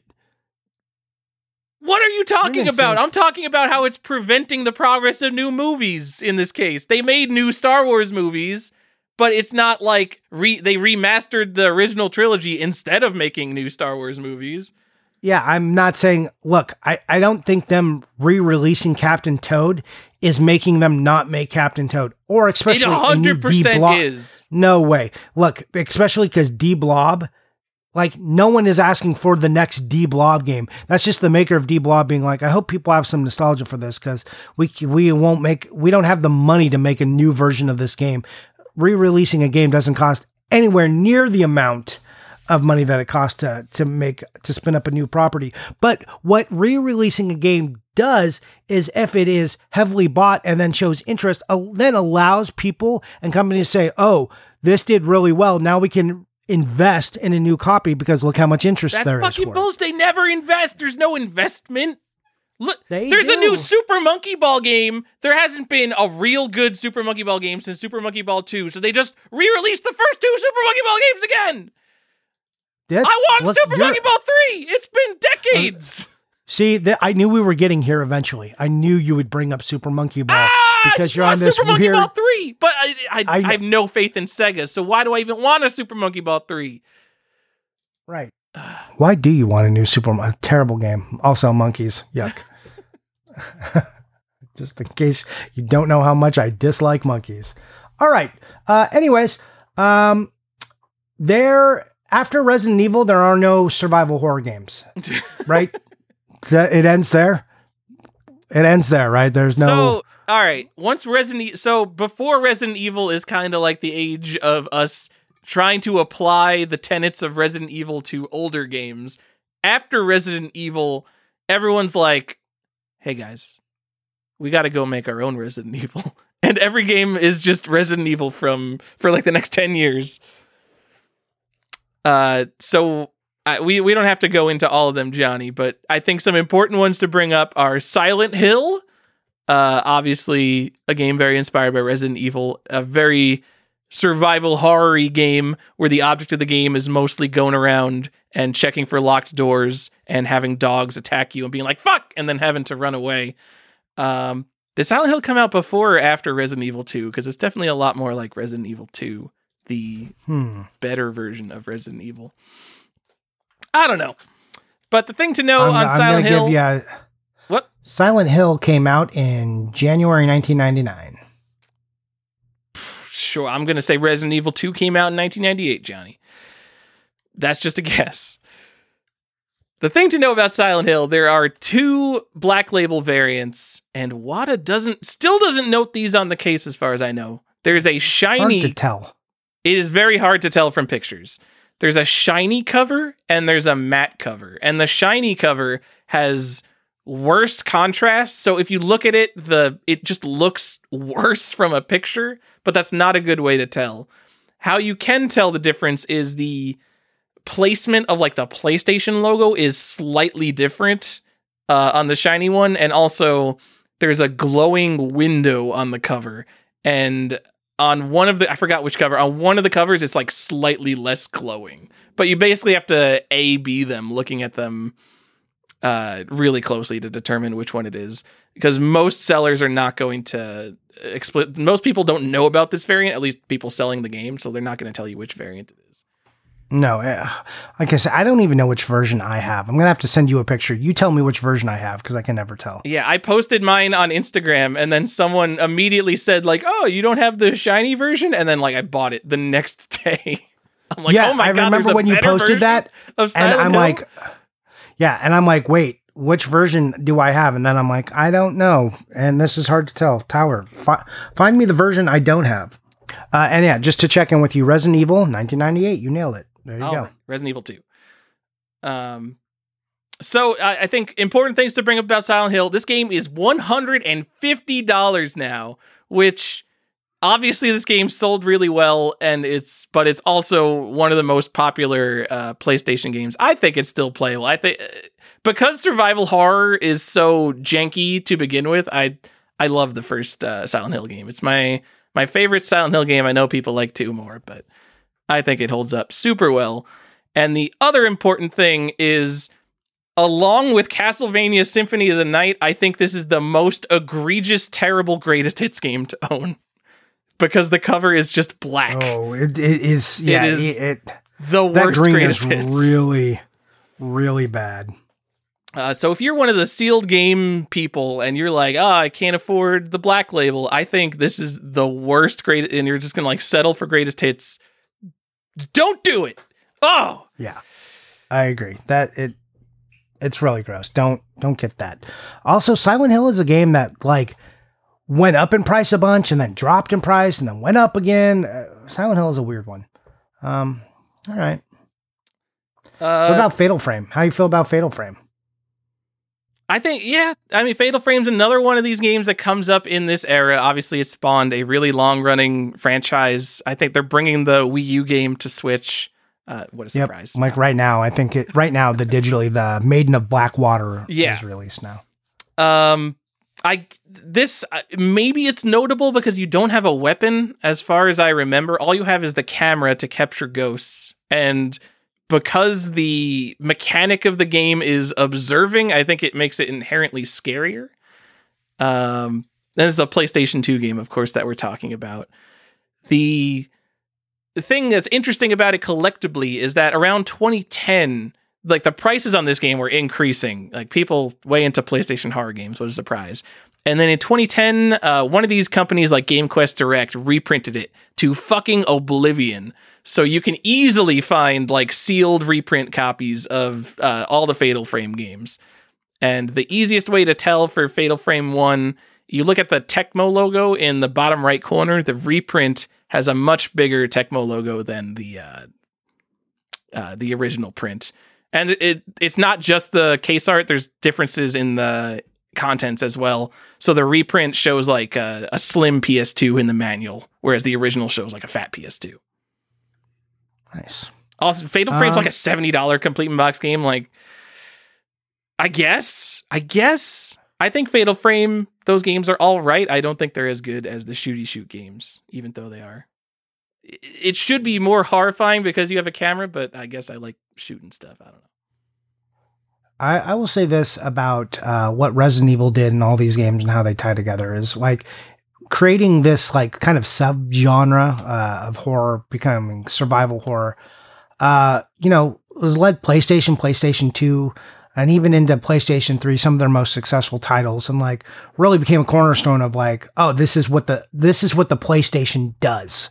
You know, it's got these games. Nintendo doesn't have these games, even though they got a couple. But, you know, the survival horror machine was the PS2. So, you know, it just, you know, it created this outlet and success beyond just whatever one individual game you think of. It, you know, created a success for Sony that hasn't really been matched. So, anyways, tidbit for you. Johnny. So let's talk about how the genre was ruined, shall we? I think there's only one more game we need to talk about. The game that redefined what survival horror even is, Johnny. Yep. Resident Evil 4. They ruined Resident Evil and made it a shooty shoot game, Johnny. Now, that's not true. Everybody fucking loved this game. This was like the biggest game when it came out. Everybody loved it. Tyler, do you like it? I love it. It's awesome. And you hate Resident Evil 1, but you like Resident Evil 4. Yep. But Resident Evil 4 ruined the genre by your... I'm just joking in that it completely changed the genre, especially Resident Evil going forward, to where it became more of an action horror game than a survival horror. Oh, they're like, hey, you no longer need to cramp your hand to play this game. Let's make these controls a little better, which is weird because it happened on a GameCube controller, which is not the best.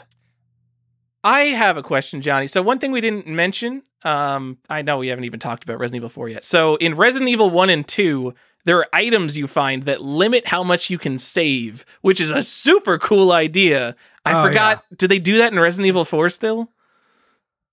I don't remember. Okay.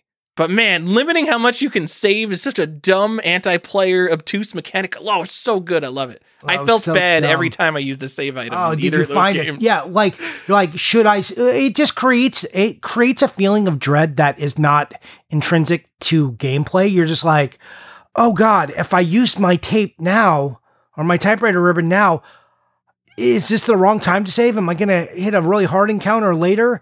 And then you just die, and then you're like, I should have saved!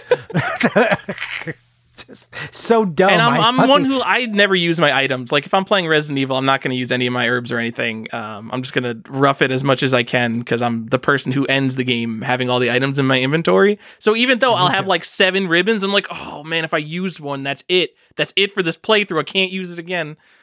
So, definitely plays on players like me.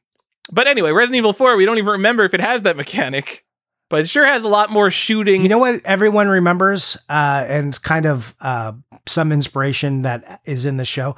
The what are you buying? What you selling, guy? Selling? What you buying? What you selling? God, shut up. So annoying. Shut up. Wow, one of the most memorable pieces of voice acting in video games.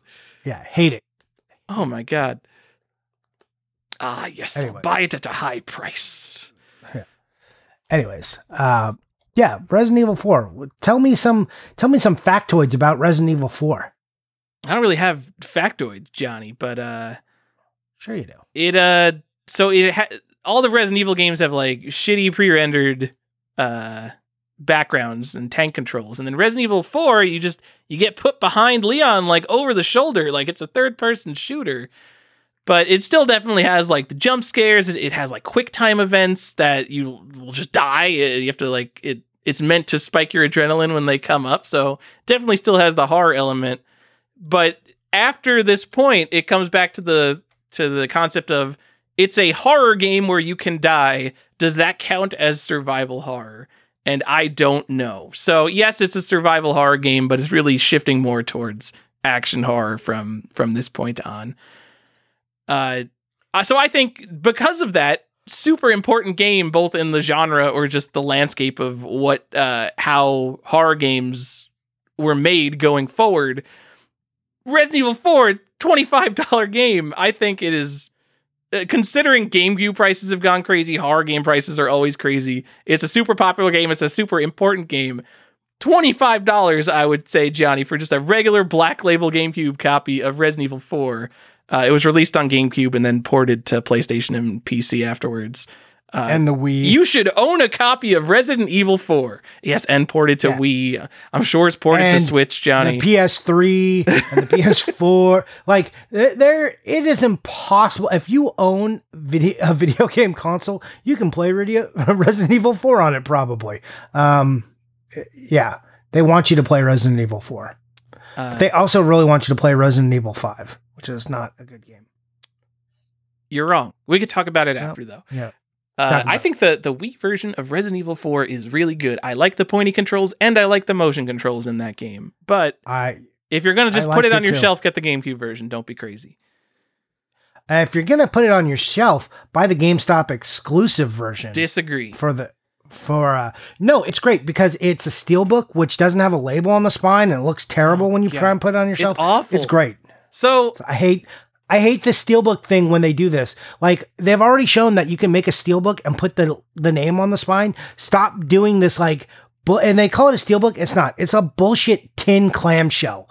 It's not a fucking steelbook. Get out of here. So this GameStop special edition, it just came from the store as this steelbook, right? Yep. So it has the game in it. Has like a lithograph. Component of a bigger box. Like, I have one. I think I have a sealed one. But it feels like there should be an outer box around it because it just looks so unassuming and kind of bad. But inside of it is just a regular Black Label copy of the game. So it's technically better than a Black Label. I just don't like it as much. Do you know what the worst part is? The part where they put GameStop on the steel tin. Gross. Hate it. Yeah. GameStop special edition. Like, oh, wow. Like, this is not, I think it's got like a mini guide in it or something too. The lithograph. It has like, it's called like the starter guide, which feels probably just like an advertisement to buy the real guide. Yeah, definitely. And anyways, it has you said like lithograph. They call it like a laser cell. I think it's called something really fancy sounding. Yeah. I think it's funny. It's this little matted picture of Leon Kennedy, like the classic picture of him holding a gun. But it's like matted as if you're going to frame it. And I'm just thinking like someone goes to Walmart, buys a frame for this picture of Leon Kennedy and like puts it on their nightstand. Oh, like Tyler, what is this? Tyler, please for your picture for this, just put that in a frame and take a picture for the episode. That would be amazing. That would be really good. Yeah. New on Collector's Quest. Anyways, yeah, this game is not expensive. It should be more money, like you were saying. You can buy the steelbook for like, I don't know, $50 to $70, right? Is that about right? Yeah. I mean, they're all over the place. They're not rare at all, obviously. Those tins though get nicked up and dented super easy. So like, buy the nicest version as you can, but for a reasonable amount of money. But yeah, just know that those tins they're not the sturdiest piece of work. So, yep, there's a player's choice. Don't buy it. I don't know what it costs. It's probably the same as Black Label, honestly. Yeah, I mean, there's also there's the greatest hits on PS4 as well, or PS2. Yeah, but let's talk about the best thing to buy for this. The chainsaw controller. Tell me about that. What is it? I don't know, Johnny. This has always been like a thing. Like since this came out, people have loved this controller because it looks like a tiny chainsaw, which is really cool. A tiny bloody chainsaw, even. It comes in this box that looks like it's from a fucking Saw movie. It does. And it basically has, it's not as big as a chainsaw, but it has like the basic shape of a chainsaw. So you hold it kind of like from a handle, like almost like a gun grip would have. And then from the side is where you actually have the analog stick. Really strange controller. I don't know if people actually play with this controller, but it sure looks heckin' cool. Heckin' cool. Heckin' cool, Johnny. Okay. It looks like something. There's two different versions of this controller. There's an orange one for the PS2 and what was it? Yellow one for the GameCube? Yes. And the layouts even are entirely different. Oh no, are they not? No, they're not. They take the controller, turn it diagonally, and kind of plop it onto the surface of the chainsaw, and it just looks. It's more obvious with the PlayStation controller because the analog sticks are next to each other. Yep. Either way, I don't think anyone's playing with this. This looks like such a bad controller to actually play with. Yeah, the blood splatters are also different on them on the blades. So this is like up there with like the katana controller for Onimusha and like the Dragon Warrior controller where it's like a slime. If you haven't seen that, yeah, I've seen that. So, I don't know what this era of controllers was about. In the Wii, you start getting interesting controller attachments. You get like a knife and a gun attachment for your Wii sticks, for your Wiimotes. But yeah, these chainsaws, they're like $300. $300 to $500. Either version, I think, is around $300. Johnny, I think the GameCube version trends for a little more, but not a lot more. I think the GameCube version has a slightly bigger and more cool box. Also, it's a Nintendo product, so just get the GameCube one. It's a GameCube game. Come on, the PlayStation version is a port. Weird that we're talking about Resident Evil and buying it for a Nintendo system, but here we are. A Nintendo exclusive, and also this game looked really good. I remember thinking it was impressive that they were able to port it to PlayStation 2 at all. It's because this game looked good for the time. Also, Johnny, does Leon ever get a chainsaw in Resident Evil 4? I know you get murdered with a chainsaw a lot. It's interesting that there's a chainsaw controller, though. Yeah, I was actually thinking about that same thing. I'm like, I remember all the horrible deaths I suffered at the chainsaw. Yes, because it goes into like a dramatic close up when it happens. Too. Yeah, it's what's the game that also does that? Oh, like Last of Us. Like Last of Us has like these horrible like 2-second clips of like just gory death, and when you get hit with the chainsaw in Resident Evil, it does the same thing. When a clicker gets you, if you don't have your shiv upgraded, you just totally get like your throat gets ripped out in gruesome detail, but only shows it for like a split second. It's perfect. Yeah. And that be an influence of Resident Evil 4. I don't know where they actually got that. Also they have there's one of the trophies you get references Resident Evil. So yeah, you can. Yeah, Resident Evil is an influence on The Last of Us, definitely. No way. Yeah. So, anyways, any other big ones you want to talk about? I mean, this action horror game inspired a lot more action horror games. But survival horror kind of changes. Not that there isn't survival horror games, but definitely the landscape changes, and for a muddy genre gets muddier after Resident Evil 4. Definitely. Is what I'd say. In terms of collecting, though, I definitely think so from this point on, the more traditional survival horror games or just horror games in general are the ones that are more collectible, probably because they sell worse and because there's, the genre elitists who want things to be as scary and gruesome as possible and not just have guns. The interesting about that on the flip side, if you're a collector, is all the action horror games are still horror games, but they're very cheap. Like BioShock and Last of Us are horror games, and they're so popular and common that they don't cost anything. No, and they're great. Yeah. Like, I would much rather play Last of Us than Rule of Rose. I mean, that's not saying a lot. That's not a fair comparison, because Last of Us is like one of my favorite games of all time. Take. Yeah, Last of Us better than Rule of Rose. Yeah, I'm like, Last of Us and BioShock, two of my most favorite modern games. I would rather play that than the really mediocre Rule of Rose. Or Haunting Ground. Hey, how about that? Is that a hotter take? Anyways. I think if you were looking for cool, underpriced games that are kind of in this genre, but really more in the action horror genre, all those Rule of Roses and Haunting Grounds, they're sussed out. The genre crazy people, they're hoarding that stuff. They have all that stuff. There are so many goddamn copies of games like BioShock and Dead Space and all this, and they're so cheap. Like, they're at the point, maybe not after coronavirus, where like they can't be cheaper, like some of these like $5 games.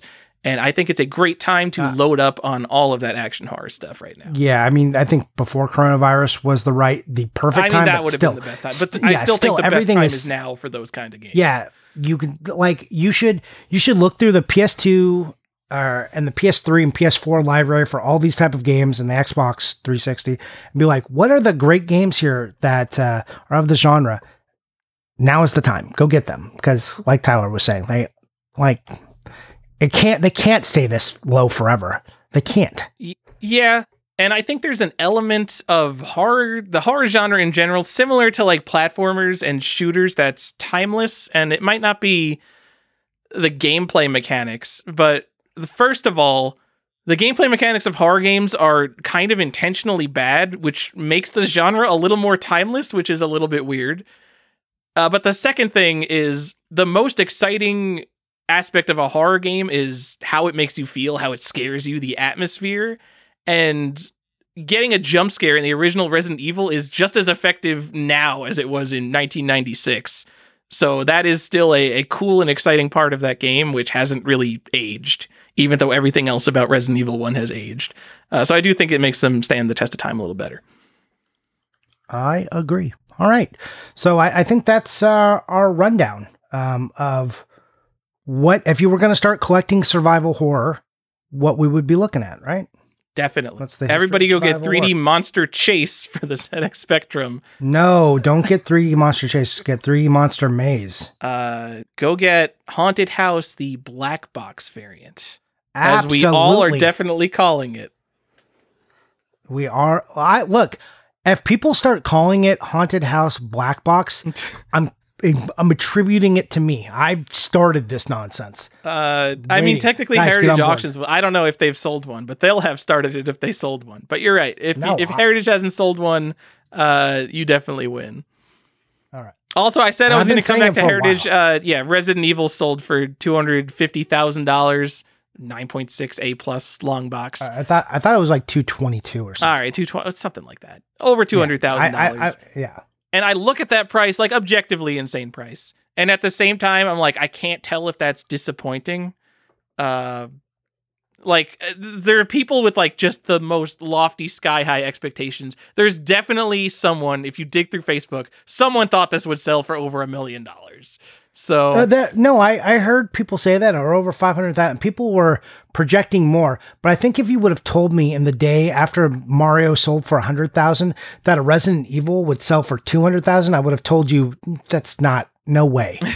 And here we are. Here we are now, where people are discussing whether $200,000 is a disappointing number for a sealed long box. Right. Resident Evil. So the way I've heard people spin it is like, so there were, I wasn't following this auction. I'm kind of a little disillusioned with the lot of people right now. I had the auction on in the background though, and I was looking at some of the more interesting stuff. So there was a sealed first print TM Zelda, and it sold for like $700,000. And there's like 4 of these that are popularly known to exist in the high-end collecting circles. And it's fucking Zelda, Johnny. If I was to pick like the coolest games of all times in terms of historical importance, fucking the original Legend of Zelda would be up there. And obviously, you know, I'm Mr. Famicom Disk System over here. But if I'm one of these people pretending that Japan doesn't exist, first print of the first Zelda, extremely high on my list of cool things. It sold for less than the second print did, which is just mind-blowing. Even though it's a crazy number, that I sure thought that was going to sell for a lot more. Yeah, it still feels like it should sell for more than the bad one sold for. So I think there were some disappointing sales, but then I've seen people defend it as like, no, it's healthy that the market got too big too fast. This is really good. It's actually a good thing that prices are going down and not meeting expectations. See, you said that like the Carl Jost thing didn't actually affect anything, but maybe it did, because maybe all of those, shill bidders and the internal bidders at WATA had to like take the day off that day, or they might be exposed. There's my conspiracy theory for you. Well, there's auctions literally every week on Heritage Auctions. There's just like an endless deluge of these WATA games. So that's a joke. I don't fucking. Gonna have to ding me on that one, Johnny. So, anyways, I'm not. I don't go into conspiracy town. The market will figure itself out whenever it does. By the way, market, get on that, please, because fucking it's weird. All right. Yeah. Anyways. Tyler, do you have a question of the show for us? Since we're going to transition us out of that. I'm so happy you remember this segment, because I never do. Collecting questions. No, ask the podcast. Oh boy, we got a bunch of questions. All right. What? Only do 2 or 1. Strange asks, what's a system that you know is garbage but love playing and or collecting for anyway? For me, it's Game Boy Color and N64. You love playing? No, that's Strange's answer is Game Boy Color and N64. Oh, well, I'm a garbage man. I collect a lot of N64 games. In fact, all of the US ones I collected. Yeah, that's a really garbagey system. I also do buy Game Boy Color ones. It's hard because I do sets, so it's like, like I own Sega Pico games, all of the US ones. That's like a terrible system, but like that I actually enjoy, like a system I think is bad is the PS1. That's going to be, I know that's a tough answer for people. Yeah. What? So hear me out. It's not the PS1's fault because of the time it was amazing and it produced a bunch of games that are still classics and amazing today. But I think like the N64, it's in the beginning of these 3D graphics. So if you try to play them modern, they just all look super bad. Also, the PS1 has a huge library full of some really mediocre games that were just trying things. So the PS1 is a hard system to collect for because it's got a bunch of trash games, a bunch of sports games, and 3D is in its infancy for consoles. So the games don't really hold up. And yeah, you got some that like stuck to sprites but like all these heavy polygon based games, just they don't look great. That's my answer. It's not that I don't think the PS1 is amazing to collect for because I do. I think it's a historical and worthwhile and important system, one of the most important ever. And I love my PS1 set. I just think that because of these factors, you get a system that is maybe, not the best for gameplay. So the question is, what's a system you know is garbage? So Johnny is calling PlayStation like easily like a top 3 most important best system of all time garbage. Which I also stated. I was trying to give a more nuanced answer than just being like, the Game Boy Color is garbage, but I buy some Game Boy Color games. Well, I think Game Boy Color is garbage to the point where like I am actively discouraged from buying Game Boy Color games. I don't want anything on Game Boy Color. Just buy your little Nicky and move on. I mean, that was a surprising game because I posted that and there was so many people were like, what the fuck, is this real? I didn't know that many people didn't know that Little Nicky was real. Are you like, come on, who thinks about Little Nicky on the Game Boy Color? No one, but I didn't. That is an obscure game. I know, but I didn't know that anyone thought it would be fake. Like, wow. Like, I guess if you were mocking up something to be funny, I guess Little Nicky on the Game Boy Color would objectively be funny. It's true. I mean, because yeah, why would you make that a video game? Like, yeah, 100%. There's a lot of games on the Game Boy Color where you just look at it and you're like, why is this a game? Yeah. Anyway, I was just trying to give a more nuanced answer. I don't think the PS1 is garbage. I think I qualified all of that.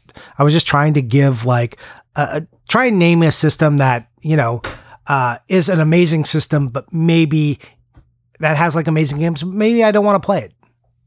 I mean, is your answer going to be GameCube? What?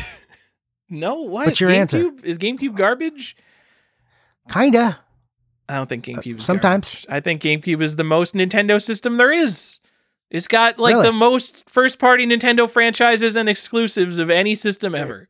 It's got a bad Mario. At least, see, that's the one problem with GameCube is it has a bad Mario game. But like all of the B stuff on GameCube, you've got like 1080, you got Pikmin, like Animal Crossing. Animal Crossing is not really a B thing. Metroid Prime.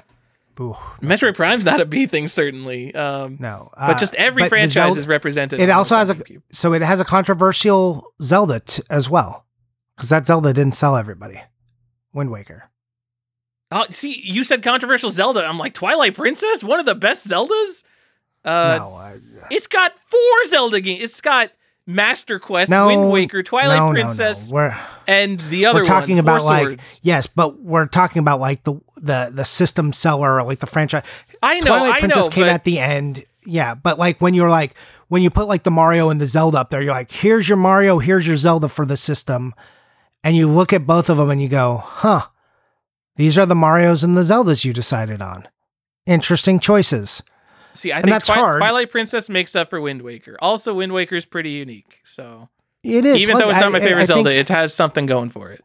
I think it aged better than I expected it to. How about that? Probably because you played an HD remake that took out some of the bad parts of it. Oh man, the HD remake, I'm going to tell you, is the definitive way to play that game. Don't take sailing out of Wind Waker. Everything bad about the game is what makes the game a game. If they made a Skyward Sword that had like a cohesive overworld and didn't make you fight that giant black boss literally 3 times the same exact boss fight, I would say don't play that, because the Skyward Sword experience is how shitty Skyward Sword is. No, look, you have to redefine your experiences and make better experiences. That's like I'm saying, like it wasn't fun. It's like, yes, it was intrinsic to the game, but it wasn't good intrinsic to the game. So just do the better thing. Go play it on the HD version. All right. I'm going to answer the question. I'm trying to think of the exact way it was worded. System that's absolutely garbage, like CDI. I really don't like playing and collecting CDI games all that much, but it is definitely the top of the garbage pile. Like I just bought Zelda's Adventure. Yeah, but I have those, but I don't consider myself a CDI collector. I'm not a serious CDI collector. So definitely I would say recently is ZX Spectrum. Not to call one of the most important computers of all time garbage, but every time I go and I play a Spectrum game, I'm like, ooh, maybe I want to play the Commodore version because this is pretty shitty. They're impressive in like, wow, they did a lot for how shitty this computer is, but still oftentimes pretty shitty. And I've been buying a lot of Spectrum games lately, so I'll go with Spectrum for that. Okay. All right. Do you have another one, or is that it for Lord Hardstyle Z asks, if you were to start collecting something new for something, what would that be and why? That is a strangely phrased question, Lord Hardstyle Z. What? Give me your answer. Let's hear. If you were to start collecting something new for something, does that mean am I collecting sealed games? Or am I collecting moving a brand out new of games genre? Like if you're no longer collecting games, but you're still a collector, what are you collecting? Oh, it's not video games. That's the spirit I'm taking it in. I would definitely get more serious into collecting stamps. And I mean, I know I collect like video game stamps. I'm not a serious stamp collector. I think stamps are amazing. What do you say, Johnny? Are you interrupting me? What? I just don't ever want to be called a philatelist. I love philately, Johnny. We could go talk about filleting sometime. Sure. I would love if you filleted me sometime. I think stamps are the perfect collectible because there is nearly endless depth to it. And 99% of what's out there is fucking worthless. It's worth less than what is printed on the paper sometimes. And you can still use some of these stamps. So it is 100% a hobby driven by passion, except for like that top 1% of like investable, super rare, super old stuff.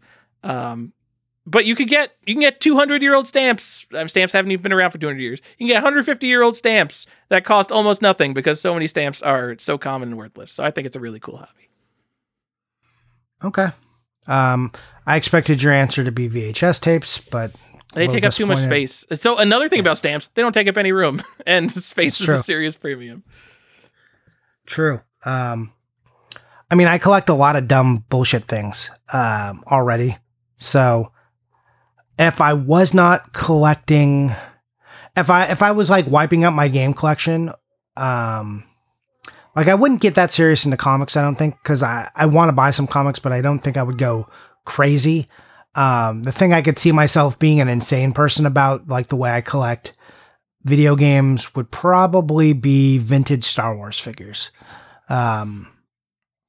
Probably not new ones because I already went down that road and learned I hated it, but like vintage ones because there's like so many different weird card variants and different ways to collect it. I would probably go that route. Plus I'm already slowly been buying like a few vintage carded figures here and there. And I think even a loose display would look like pretty cool if you had like the first 100 figures, and like the vehicles are awesome. I like the way it looks, and it hits the right nostalgia button for me. But really, I have like my list of the 20 figures I want on card, and will hopefully one day get, but probably not. And that's about where I'm sticking. But if I wasn't doing games and like gave up everything else, yeah, I might be a crazy person who was like, well, I got Luke Skywalker, the Farm Boy version on the 12 back, but I also got on the Empire card and the Return of the Jedi card, but also I got the Palitoy version from the UK, and I got this, there's a lot of ways you can collect one different figure there. Also, he's got a bunch of color variations on them that you could get depending on the factory, much like video games, depending which factory you get something out of, can change the figure a lot. So yeah, that's what I would do. I'd be a crazy person that way. See how much I already know about it, and I don't know that much, speaks to how close I am to being a nut job on Star Wars figures. Yes. And I'm with you on comics. Like, I do enjoy comics, but I just know the way I collect. Like, I've already tried to collect comics. Like, 15 years ago was when I was most serious about it, I think. Maybe 10 years ago. But the way I collect, there's the quality over quantity people who have, like, 20 things in their collection, mint condition. They're all, like, the most expensive investment pieces. And then there's, like, the set people who want fucking everything. And so many comics come out. There are so many comics, or so many comics that exist, even just of characters I like. Even if I just collected Batman books that cost less than $10, it would be like a problem amount of comics for me to own. Yeah. So I just couldn't do it. Yeah. And that's what I ran into. So like when I started buying some of these graded books, not going for obviously 9.8s because that was like crazy. I just wanted to have a couple of like genuine nice copies of my favorites. I was still like, wow.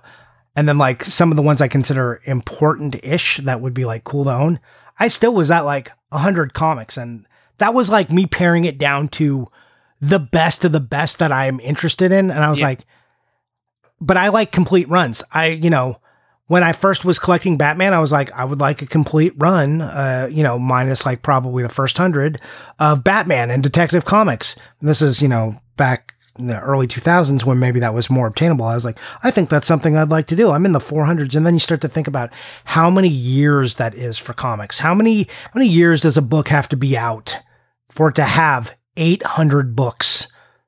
A long time, because only 12 come out a year traditionally.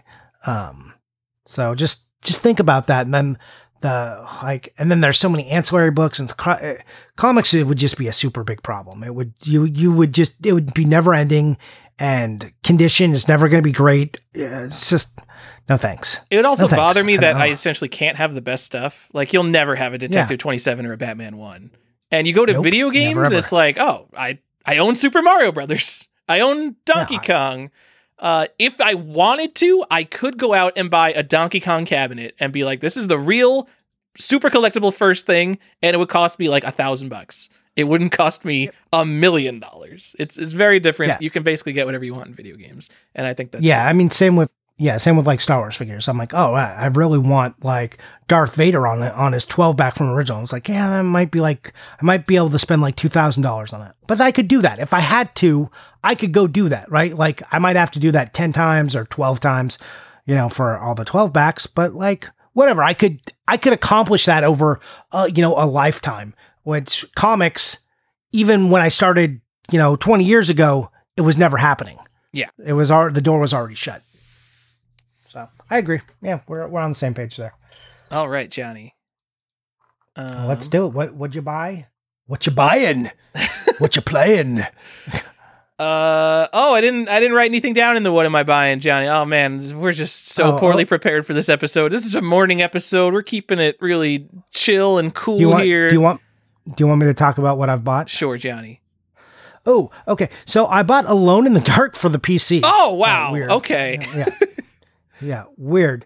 It has not arrived yet. Oh, I also bought that 2-pack of the 7th Guest and 11th Hour Collector's Big Box because you showed it to me and I thought it was neat. Oh, that's so cool. I'm so in on that. I don't have one of those. And I showed it to you and you showed me how cheap you got it for. And now I'm like, oh, do I should have bought that. Yeah.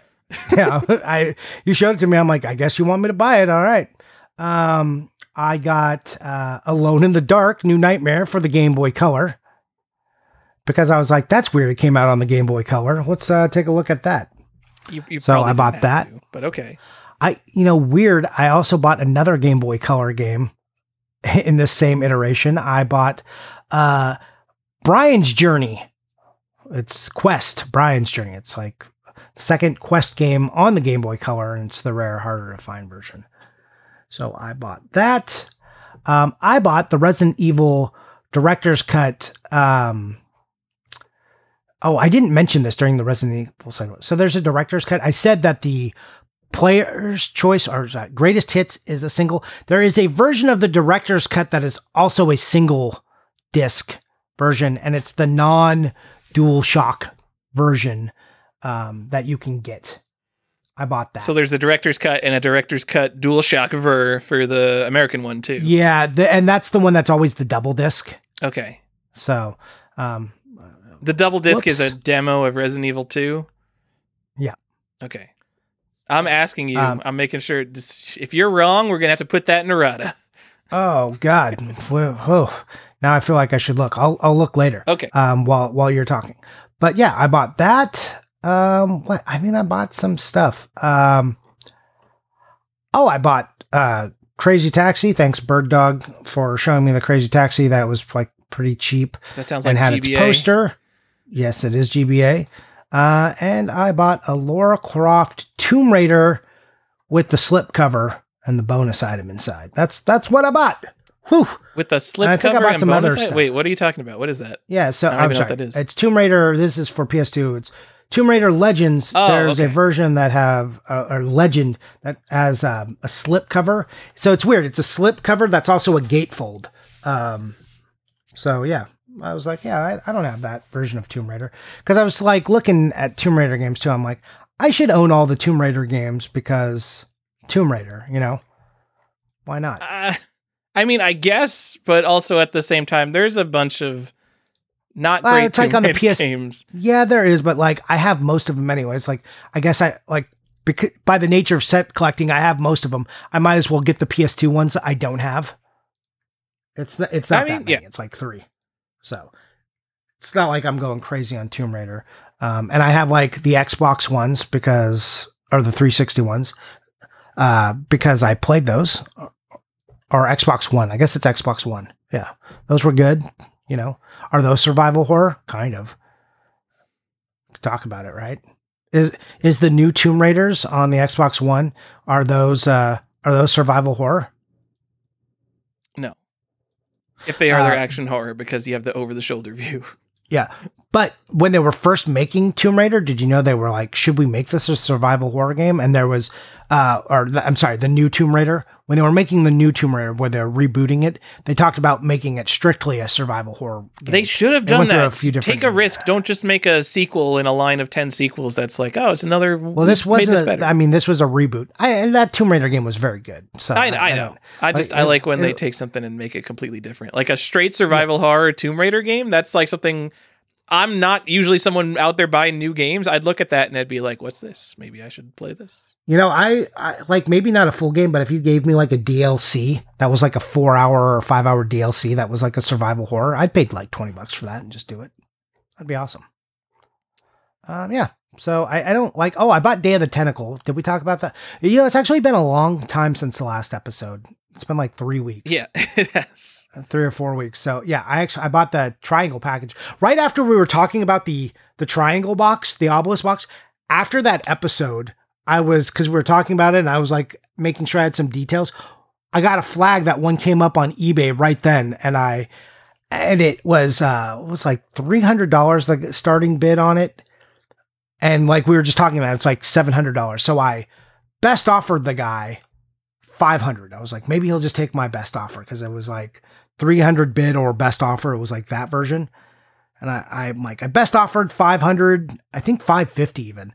And like what I went up to when he declined. And I was like, all right, well, I'll just wait it out and see what happens. It was like a 6-day auction. And I waited and no one bid and no one bid and no one bid. And I had the all right, I'll put the $300 bid in and see if I just win it.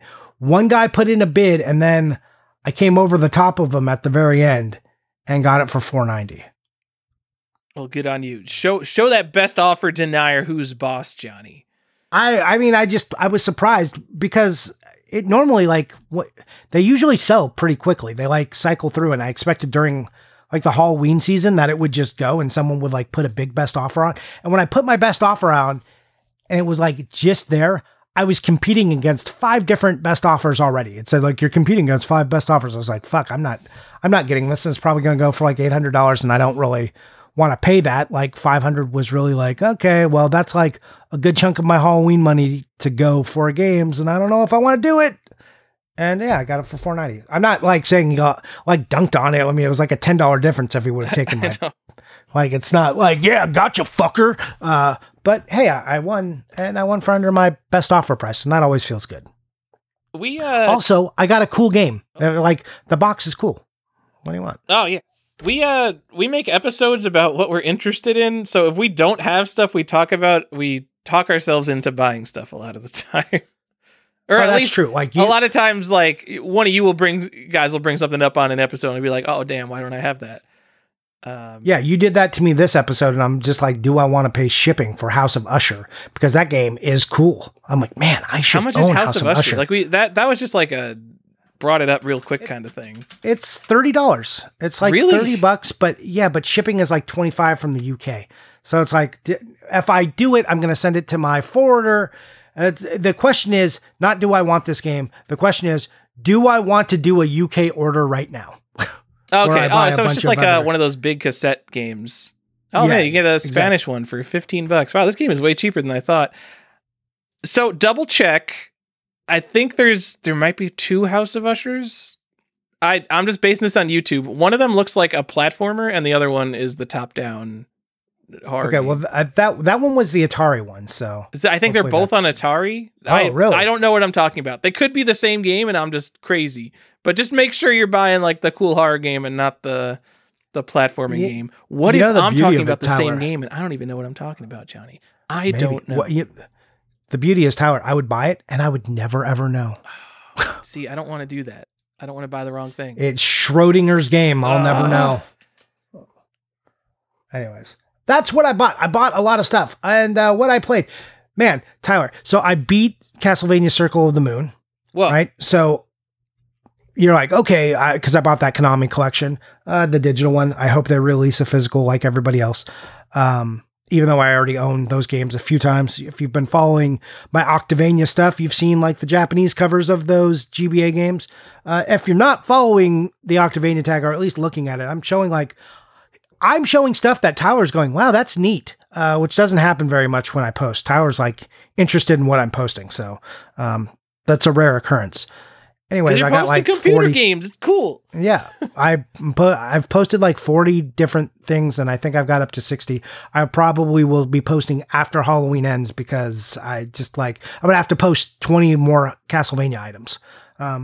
Anyways, what I played. So I played Circle of the Moon. You'd think like, oh, well, you're gonna go play Harmony of Dissonance now, and I was like, nah, I think I'm done with like kind of platformers right now. I'm like, I just need some like something short and kind of comfort food. Not that Circle of the Moon is very long. I'm like, I'll just play Last of Us. I haven't played that in a while. And like the Last of Us TV show is being made and they're like showing some set photos and I'm getting excited. I'm like, yeah, I'll go play through the first Last of Us.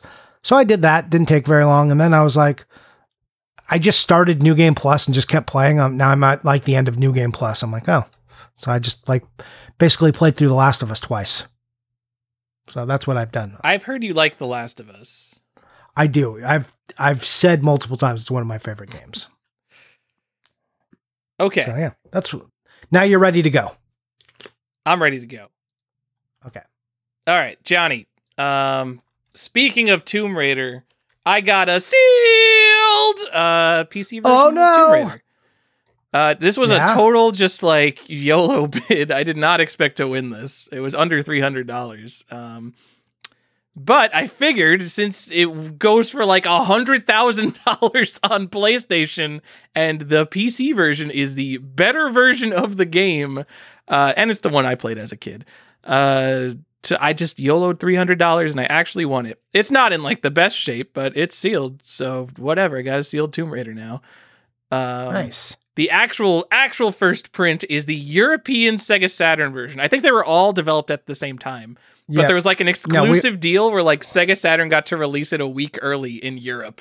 So Yeah, we talked about that on the show once. true first print. Go get that Sega Saturn European Tomb which Raider. You do not associate Tomb Raider with the Sega Saturn, but it's true. First print was on the Saturn.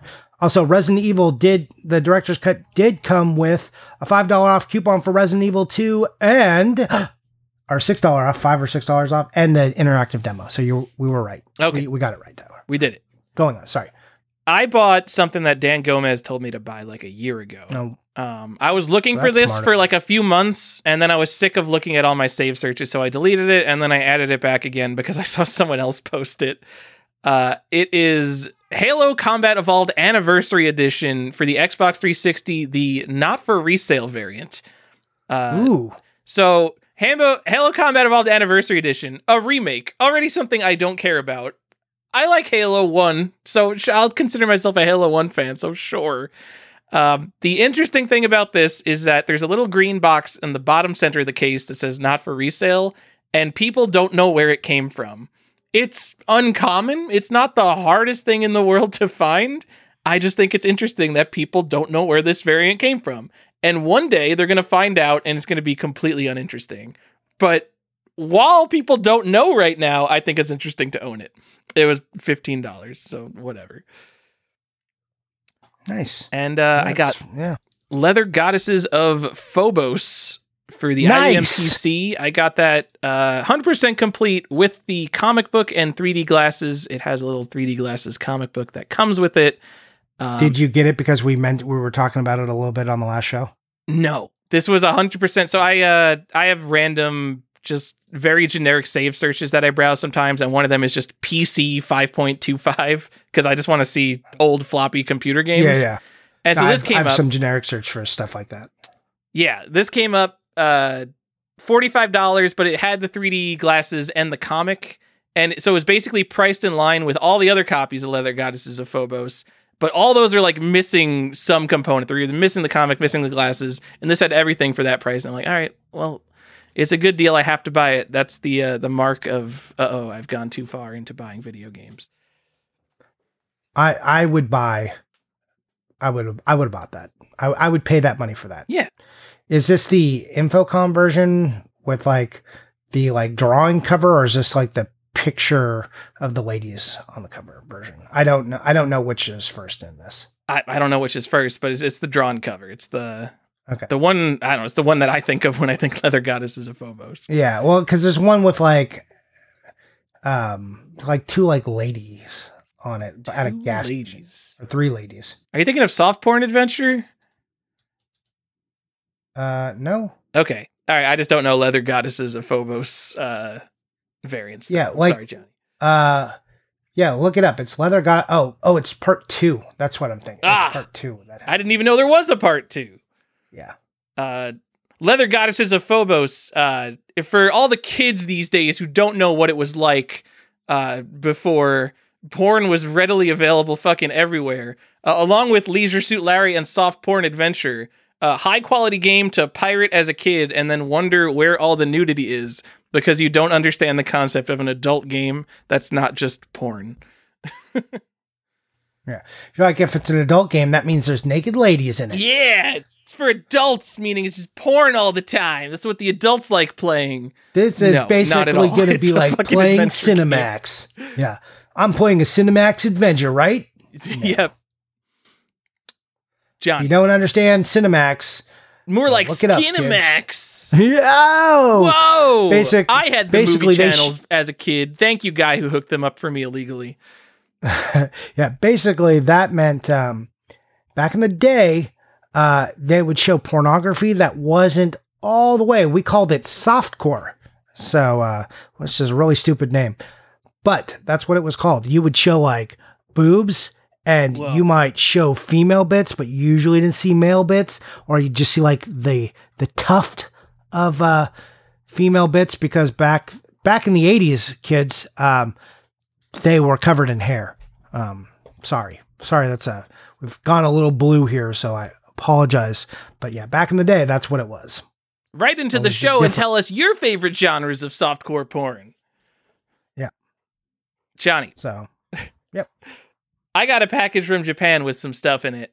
I got Oh no. for the Super Famicom, Pachinko Tetsujin's 7th game. I inceptioned someone in Discord into buying this. I'm sorry, I forgot who. It might have been Dork Overlord. This is a pachinko game that you could not buy at retail. You had to cash in pachinko balls to get it. It's an obscure rare Super Famicom game. There's almost no information about it on English internet. But it's pretty rare and interesting. Not an expensive game, and there's a fake copy on Yahoo Japan that's constantly for sale, which I think /hope keeps the price down. But I don't think for the most part, no one cares about Super Famicom pachinko games. So no one's going to find that interesting, Johnny. I got Neon Genesis Evangelion for the Nintendo 64. I will say 90% of the reason I bought this is because Red the Game Shark keeps sending me Evangelion memes. And is it the first Evangelion game? I don't know. I feel like there's only 100. There's like 130 Japanese N64 games, and at some point, I'm just going to be like, I just complete that set, right? They're so goddamn cheap. If you bring up Red the Game Shark, you have to do the thing. Red the Game Shark, cheap games. This was a Japanese N64 game, and I didn't buy it through him, so I'm sorry, Red the Game Shark. But I'm sure you could have got me a better deal than what I paid. You might have seen me post a Castlevania 2 with a card, or a Simon's Quest with a card for the Super Famicom disk system, where I got from cheap games, where I got it cheap, thanks to Red the Game Shark. Red the Game Shark, for all your import needs. I paid $75 for this game. If this was an American game, this would be like a $300 N64 game. Oh, absolutely. But $75 for a Japanese N64 game is really expensive to put in context. Super expensive. Yeah, because you can buy Zelda for still $25, right? Absolutely. Probably less than $25 for most copies of like Ocarina of Time. I keep meaning to buy that copy too, because it's like the weird gray black and white cover. Yeah. It's cool. It's cool. I'm like, I should buy that. Yeah. We could go. Cool. We could have a whole episode on how N60 or how American Zelda box art is just awful. It's just the Zelda logo for Legend of Zelda, Zelda 2, Link's Awakening, A Link to the Past, Ocarina of Time, Majora's Mask. None of them have box art. What are we doing here, guys? The Zelda cover for America, though, is so objectively cool with the cutout to see the gold cartridge in the crest. Like that. I think it's admirable that they did it once in we don't need box art. We already know this is the coolest fucking game on planet Earth. I think there's an aspect to that that's cool. But doing it for 7 games in a row is all right, come on, guys. Box art's cool too. I'm just going to say, they've messed up Zelda plenty of times, but they set a precedent with Zelda 1 that they did not carry through enough. I'm going to say, can you tell me why Zelda on the Super Nintendo doesn't have a gold cartridge? It does in other places, but not here. Can you tell me why? Would not a gold cartridge on the Super Nintendo be objectively cooler than what we got? Fucking makes me mad. Johnny. Unless it flaked off like the NES ones do. Now it's so hard to find our super nice NES one. So I don't care. I still should have been that. The N64 ones are gold. Stupid. Hate it. Anyways. Johnny, the Game Boy cart should also be gold. These are objectively failures in my life. The Game Boy cart should at least have been a unique color because there were they made the Pokemon games unique colors, so they should have made it green or something, right? Something. Anything would be better than what they did. It was so, especially, you know what? They messed up with the first one, but then they re-released it and still didn't fix it. They had multiple opportunities. The Pokemon Gold cart's gold, and it's not shitty paint that's going to wear off like Zelda. That's a legit gold cart. They should have done that for Link's Awakening. I realize I'm talking a decade apart, but still. Still, anything would be better than what they did. All right, go on. I'll give you one more game from the Japanese box, Johnny. I got Dragon Ball Dragon Dai Hikyu. Okay, yeah. For the Super Cassette Vision. No, stop talking. This game is hundreds of dollars, Johnny. It's hundreds of dollars? What? You paid hundreds of dollars? Oh, absolutely. Oh, It's the first Dragon Ball game, Johnny. Okay. Technically one of the most prolific video game franchises. It's just a video game franchise primarily played by anime weirdos, so you don't think about it. But you're a Game Boy collector. Like, how many Dragon Ball Z games are on the Game Boy Advance? They're like too many, and they're just not all that interesting. Let's say, like, if these were all objectively like great games or something, then they would get more talk. But they don't get the talk because I think they must not be great games. Or just Dragon Ball is. Look, man, Dragon Ball is like the thing I dislike most about anime. I hate, like. So, you know where you're a frame whore on video games? I guess I'm a frame whore in animation, because like the 4 frames a second that you're getting in Dragon Ball episodes and like the constant reused, like, it's about animation the story. It's not about the story because the animation takes 10 minutes to tell no story. The story is 7 minutes long, if that. And if they just animated it fine for 7 minutes, I could get into it. But they do this stupid thing. Also, everybody looks the fucking same. It's so stupid. I fucking hate sorry at me. I cannot get into Dragon Ball. Just fucking can't do it. Can't fucking do it. Anyway, it's a 2D shooter where you play as Goku on the flying Nimbus, shooting shooting stuff that doesn't look like it belongs in a Dragon Ball Z or a Dragon Ball game. But I don't know, Johnny. I think it's cool. That's all. I mean, it's the first. Look, it's a very popular series, and the first of any very popular series is rightfully expensive, and that makes it objectively cool that you got, like. I mean, it's a piece that people will be after. Are they? I mean, people don't.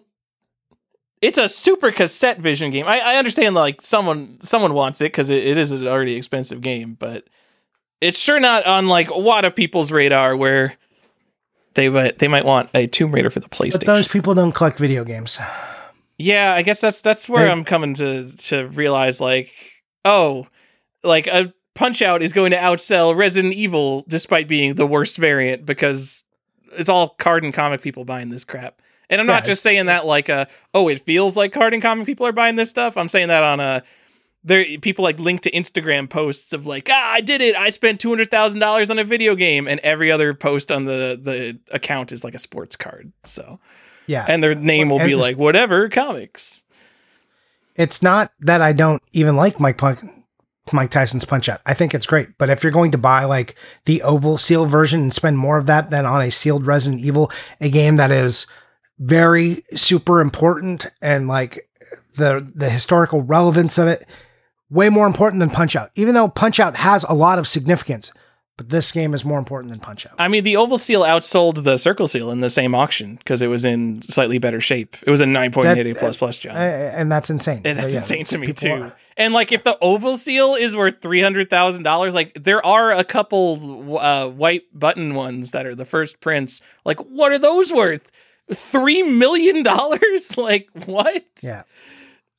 Yeah, and like I said, it's not that Mike Tyson's Punch-Out isn't important or interesting because it has a very interesting story, and like what happens to the Punch-Out franchise is interesting because of Mike Tyson's personal arc and everything. It's an important game and it's good, and everyone had it on the Nintendo.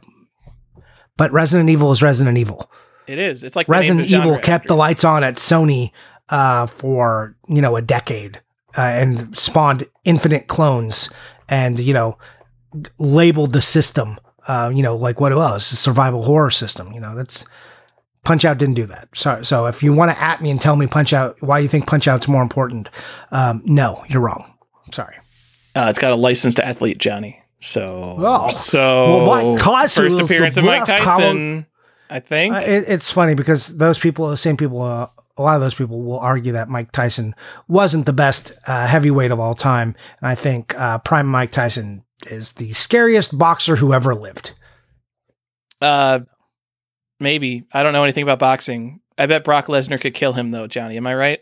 Scariest boxer that ever lived. Okay. Like Tyson destroyed guys who were like 6'8", and he's just this tiny little, just destroyed them in the ring. Just I've only seen like GIFs of Mike Tyson. I don't know anything about Mike Tyson. Okay, so just go watch. There's plenty of good YouTube videos. Go watch Tyson's greatest knockouts. It'll be like a 9-minute long video, and you'll see him just like destroy 20 people. Okay. Destroy them.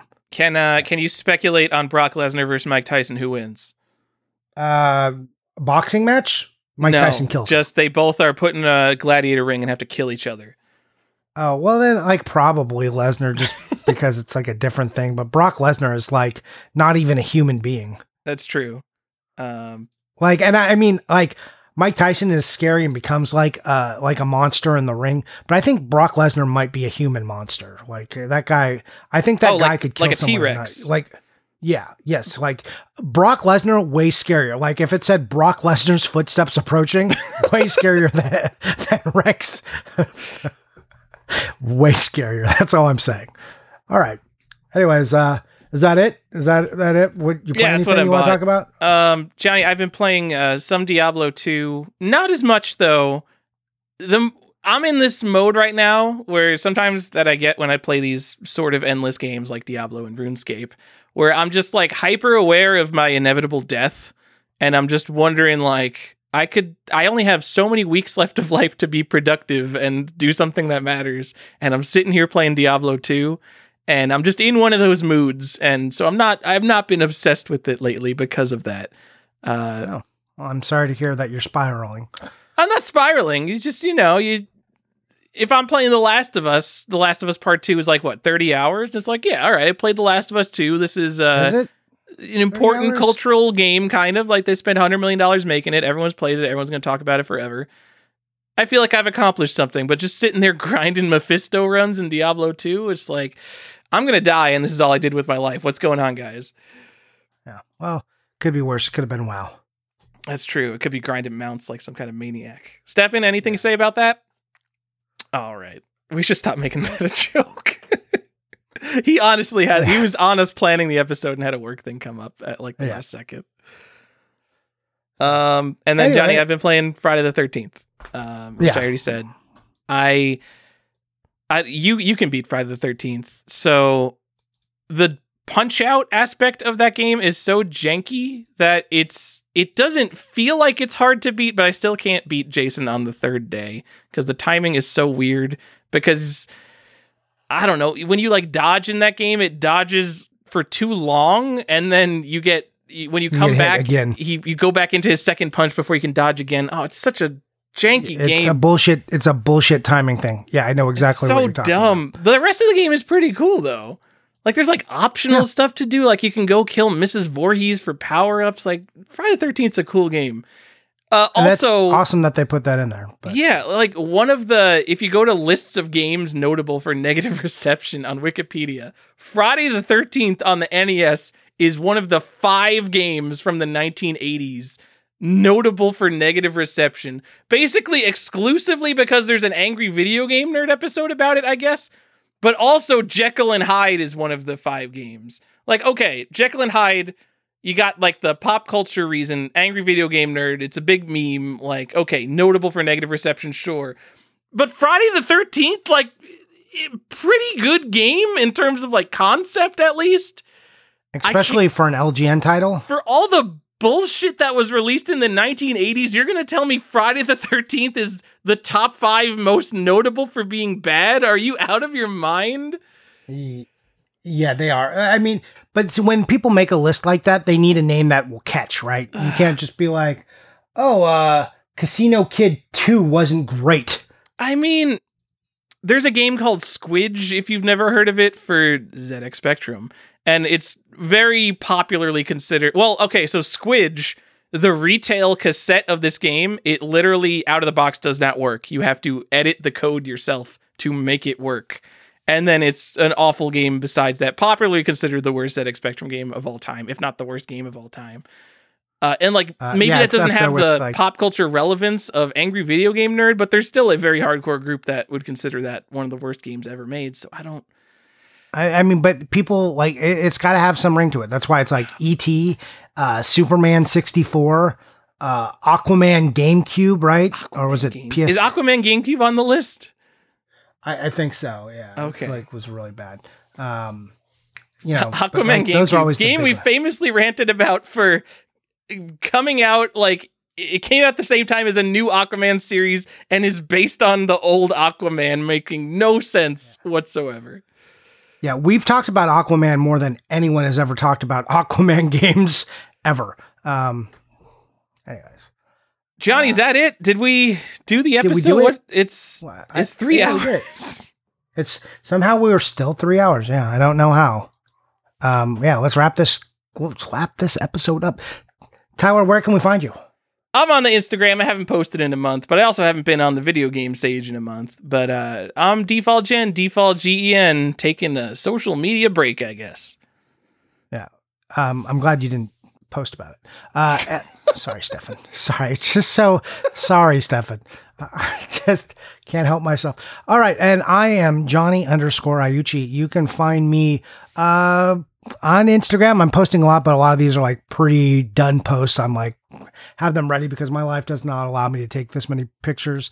But you should be watching, if you didn't look, go Halloween Gaming 2021 is the tag, and then Octavania. But if you hit either of those tags, you should find, if you follow Halloween Gaming 2021, you'll find the Octavania stuff in there as well. But if you just want to see Castlevania games, let's go. So find me on Instagram, and you can also find me on our Patreon. So if you want to join us, you want to be someone who submits questions, hangs out on our Discord with a bunch of awesome, knowledgeable people, you can join us at patreon.com/collectorsquest. And you can join for as little as $2 or as much as $6. But don't try and spend any more than that. If I'm suggesting, go into the $4 range, because then you get After Dark episodes and additional content, though we haven't made some of that in a while. We will be getting to it shortly. So more of that is coming. But if you just want to talk to the Discord people and ask the questions, $2. But if you don't, totally understand. Don't, and if you can't afford it, or if you're struggling in any way, please stay away from any kind of donations to me. I do not want it. And also, if you've got a spouse, a loved one, or someone who's in the same household with you, let me know and I'll give them an additional invite. So if you guys listen together or something like that. The promo's too long. That's it. Cut it. We're e-begging. Sorry. Stop it. I'm not e-begging. I'm telling people not to spend money on us if they can't, and giving caveats on how I'm giving them extra if they want in. Stop it. No one Stop being cares. rude. The show's free. Just keep listening to us for free. We love you. Yeah, that too. All right. That's it. Show's over. Bye. That is our show. We do have errata this week. I believe I said that the alien in AX2 Nostromo appears in beautifully rendered ASCII art and eats you or something. So in Nostromo, the bad guy is represented by an ASCII @ sign, and when he catches you, it's actually like a full screen ASCII art of the @ sign. It's better than the alien. An @ sign kills you. Just wonderful. Also, Johnny found some $20 copies of House of Usher. That's the 1986 House of Usher, also for Atari 8-bit. We're talking about the 1980 House of Usher, which came in a plastic baggie. Unsurprisingly, I could not find any record of sale. I'm sure it's incredibly expensive just because all baggy games are pretty expensive. And even more minor errata, I said at the beginning of the show, let's start instead of let's go, just to see if anyone would complain. All right, I gotta get through the patrons because the kids are gonna come for Halloween and I'm very excited. Thank you to 8-Bit for our intro music, 8bit.bandcamp.com for more chiptune music like that.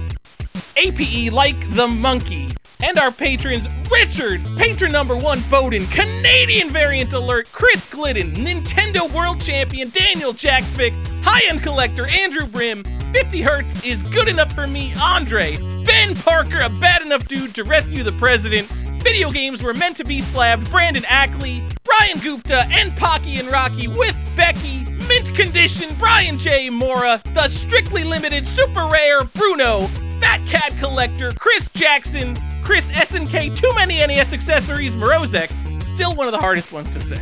Johnny's GBA Hookup, Coffee with Mr. Saturn, Playing with Power, Connor Strange, The Last Game You Need for the Set, Corey O'Brien, Unpunched Hang Tab, Dustin Beagle, He Has Returned to Judge This City, Eric Addison, Man of Nintendo in the World of Nintendo, Funky Brewsta, the actual Shinobi, Jasonic the Kid, Jeff the Game Boy Ferris, Red Pyramid Thing, Jonathan Shados, Lance Lord Hardstyle Z, and Lady Hardstyle, The Degenerate Matt Fall, Mr. CIB, get your loose Genesis carts out of here! Funko Land employee, platform agnostic, Red the Game Shark, the Famicom Box retro game enthusiast, vintage game connoisseur who knows they're better than modern games, the Fuzzy, Sean the Gamer Collective, the New Craft who can beat Mega Man without the pause trick, previously unknown variant Tim Walker from the internet, Todd Fisher, can't put limits on collecting, VG Collectaholic, the Millennium, Will Joe, keeper of the Zelda variant, 0x Def Code. Do you have strong opinions on that 700,000 TM Zelda sale? What? How is it less than the second? People are crazy. Am I right, Defco? People are crazy. Paying $1 million for a video game is crazy, but if you're gonna pay $1 million for a video game like Sealed First Prince Zelda, right? Yep, all right. I'm sorry. Getting the full PS2 set because Stefan won't. All caps. What a 9.8. A++ Benji, the actually rare Bird Dog Gaming, Brandon Rogers, whose favorite episode is the wrestling episode. Does anyone even get that reference anymore? Dropping the Mario 64 Penguin off the map, Brandon Chacker, still finding deals in 2021, Colton Murphy, a winner is him, David Green, Derek Lauer, who made me edit this show, still got 8 hours on the clock to technically get this out for Halloween, Don Libby, the hero of time, actually understands the Zelda timeline, Jeff Pierce, he is Error, Jeff Russell, Jeremy Jarvis, here for the Pog Talk, Jim Jacobs, world record holder of Best Collection, Joe actually plays his games, Champity, video game art collector because video games are art, Justin Chicchio, Lateral Movement, who's got a Donkey Kong kill screen coming up, Michael, posted in the Discord right now, Chiaramonte, Nick the Video Game Database Morgan, Homebrew Mastermind Divertov, the other guy who collects Korean releases, Peaceful Games, Dungeon Master Reed Stubenik, The Promoter, Retro RPG Podcast, High Definition 16-bit graphics, Stevie Lou, Tom Obscure Variant Chaser Chase, Zaventorian, he knows all 97 Nintendo games, Andrew actually collecting N-Gage, oh, B-Nugs,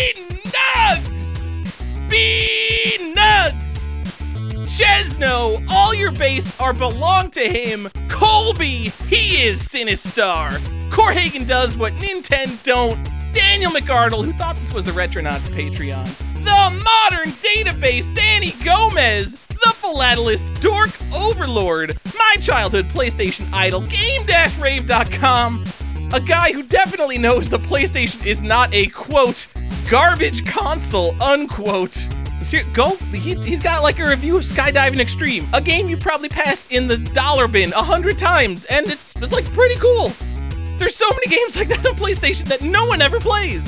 Joseph Rogers got 50,000 on Double Dragon. Collector of everything, including Atari, Kalen McAteer, Sam, Sega Mark III Marks, and Sean the Video Game Illuminati LaCroix.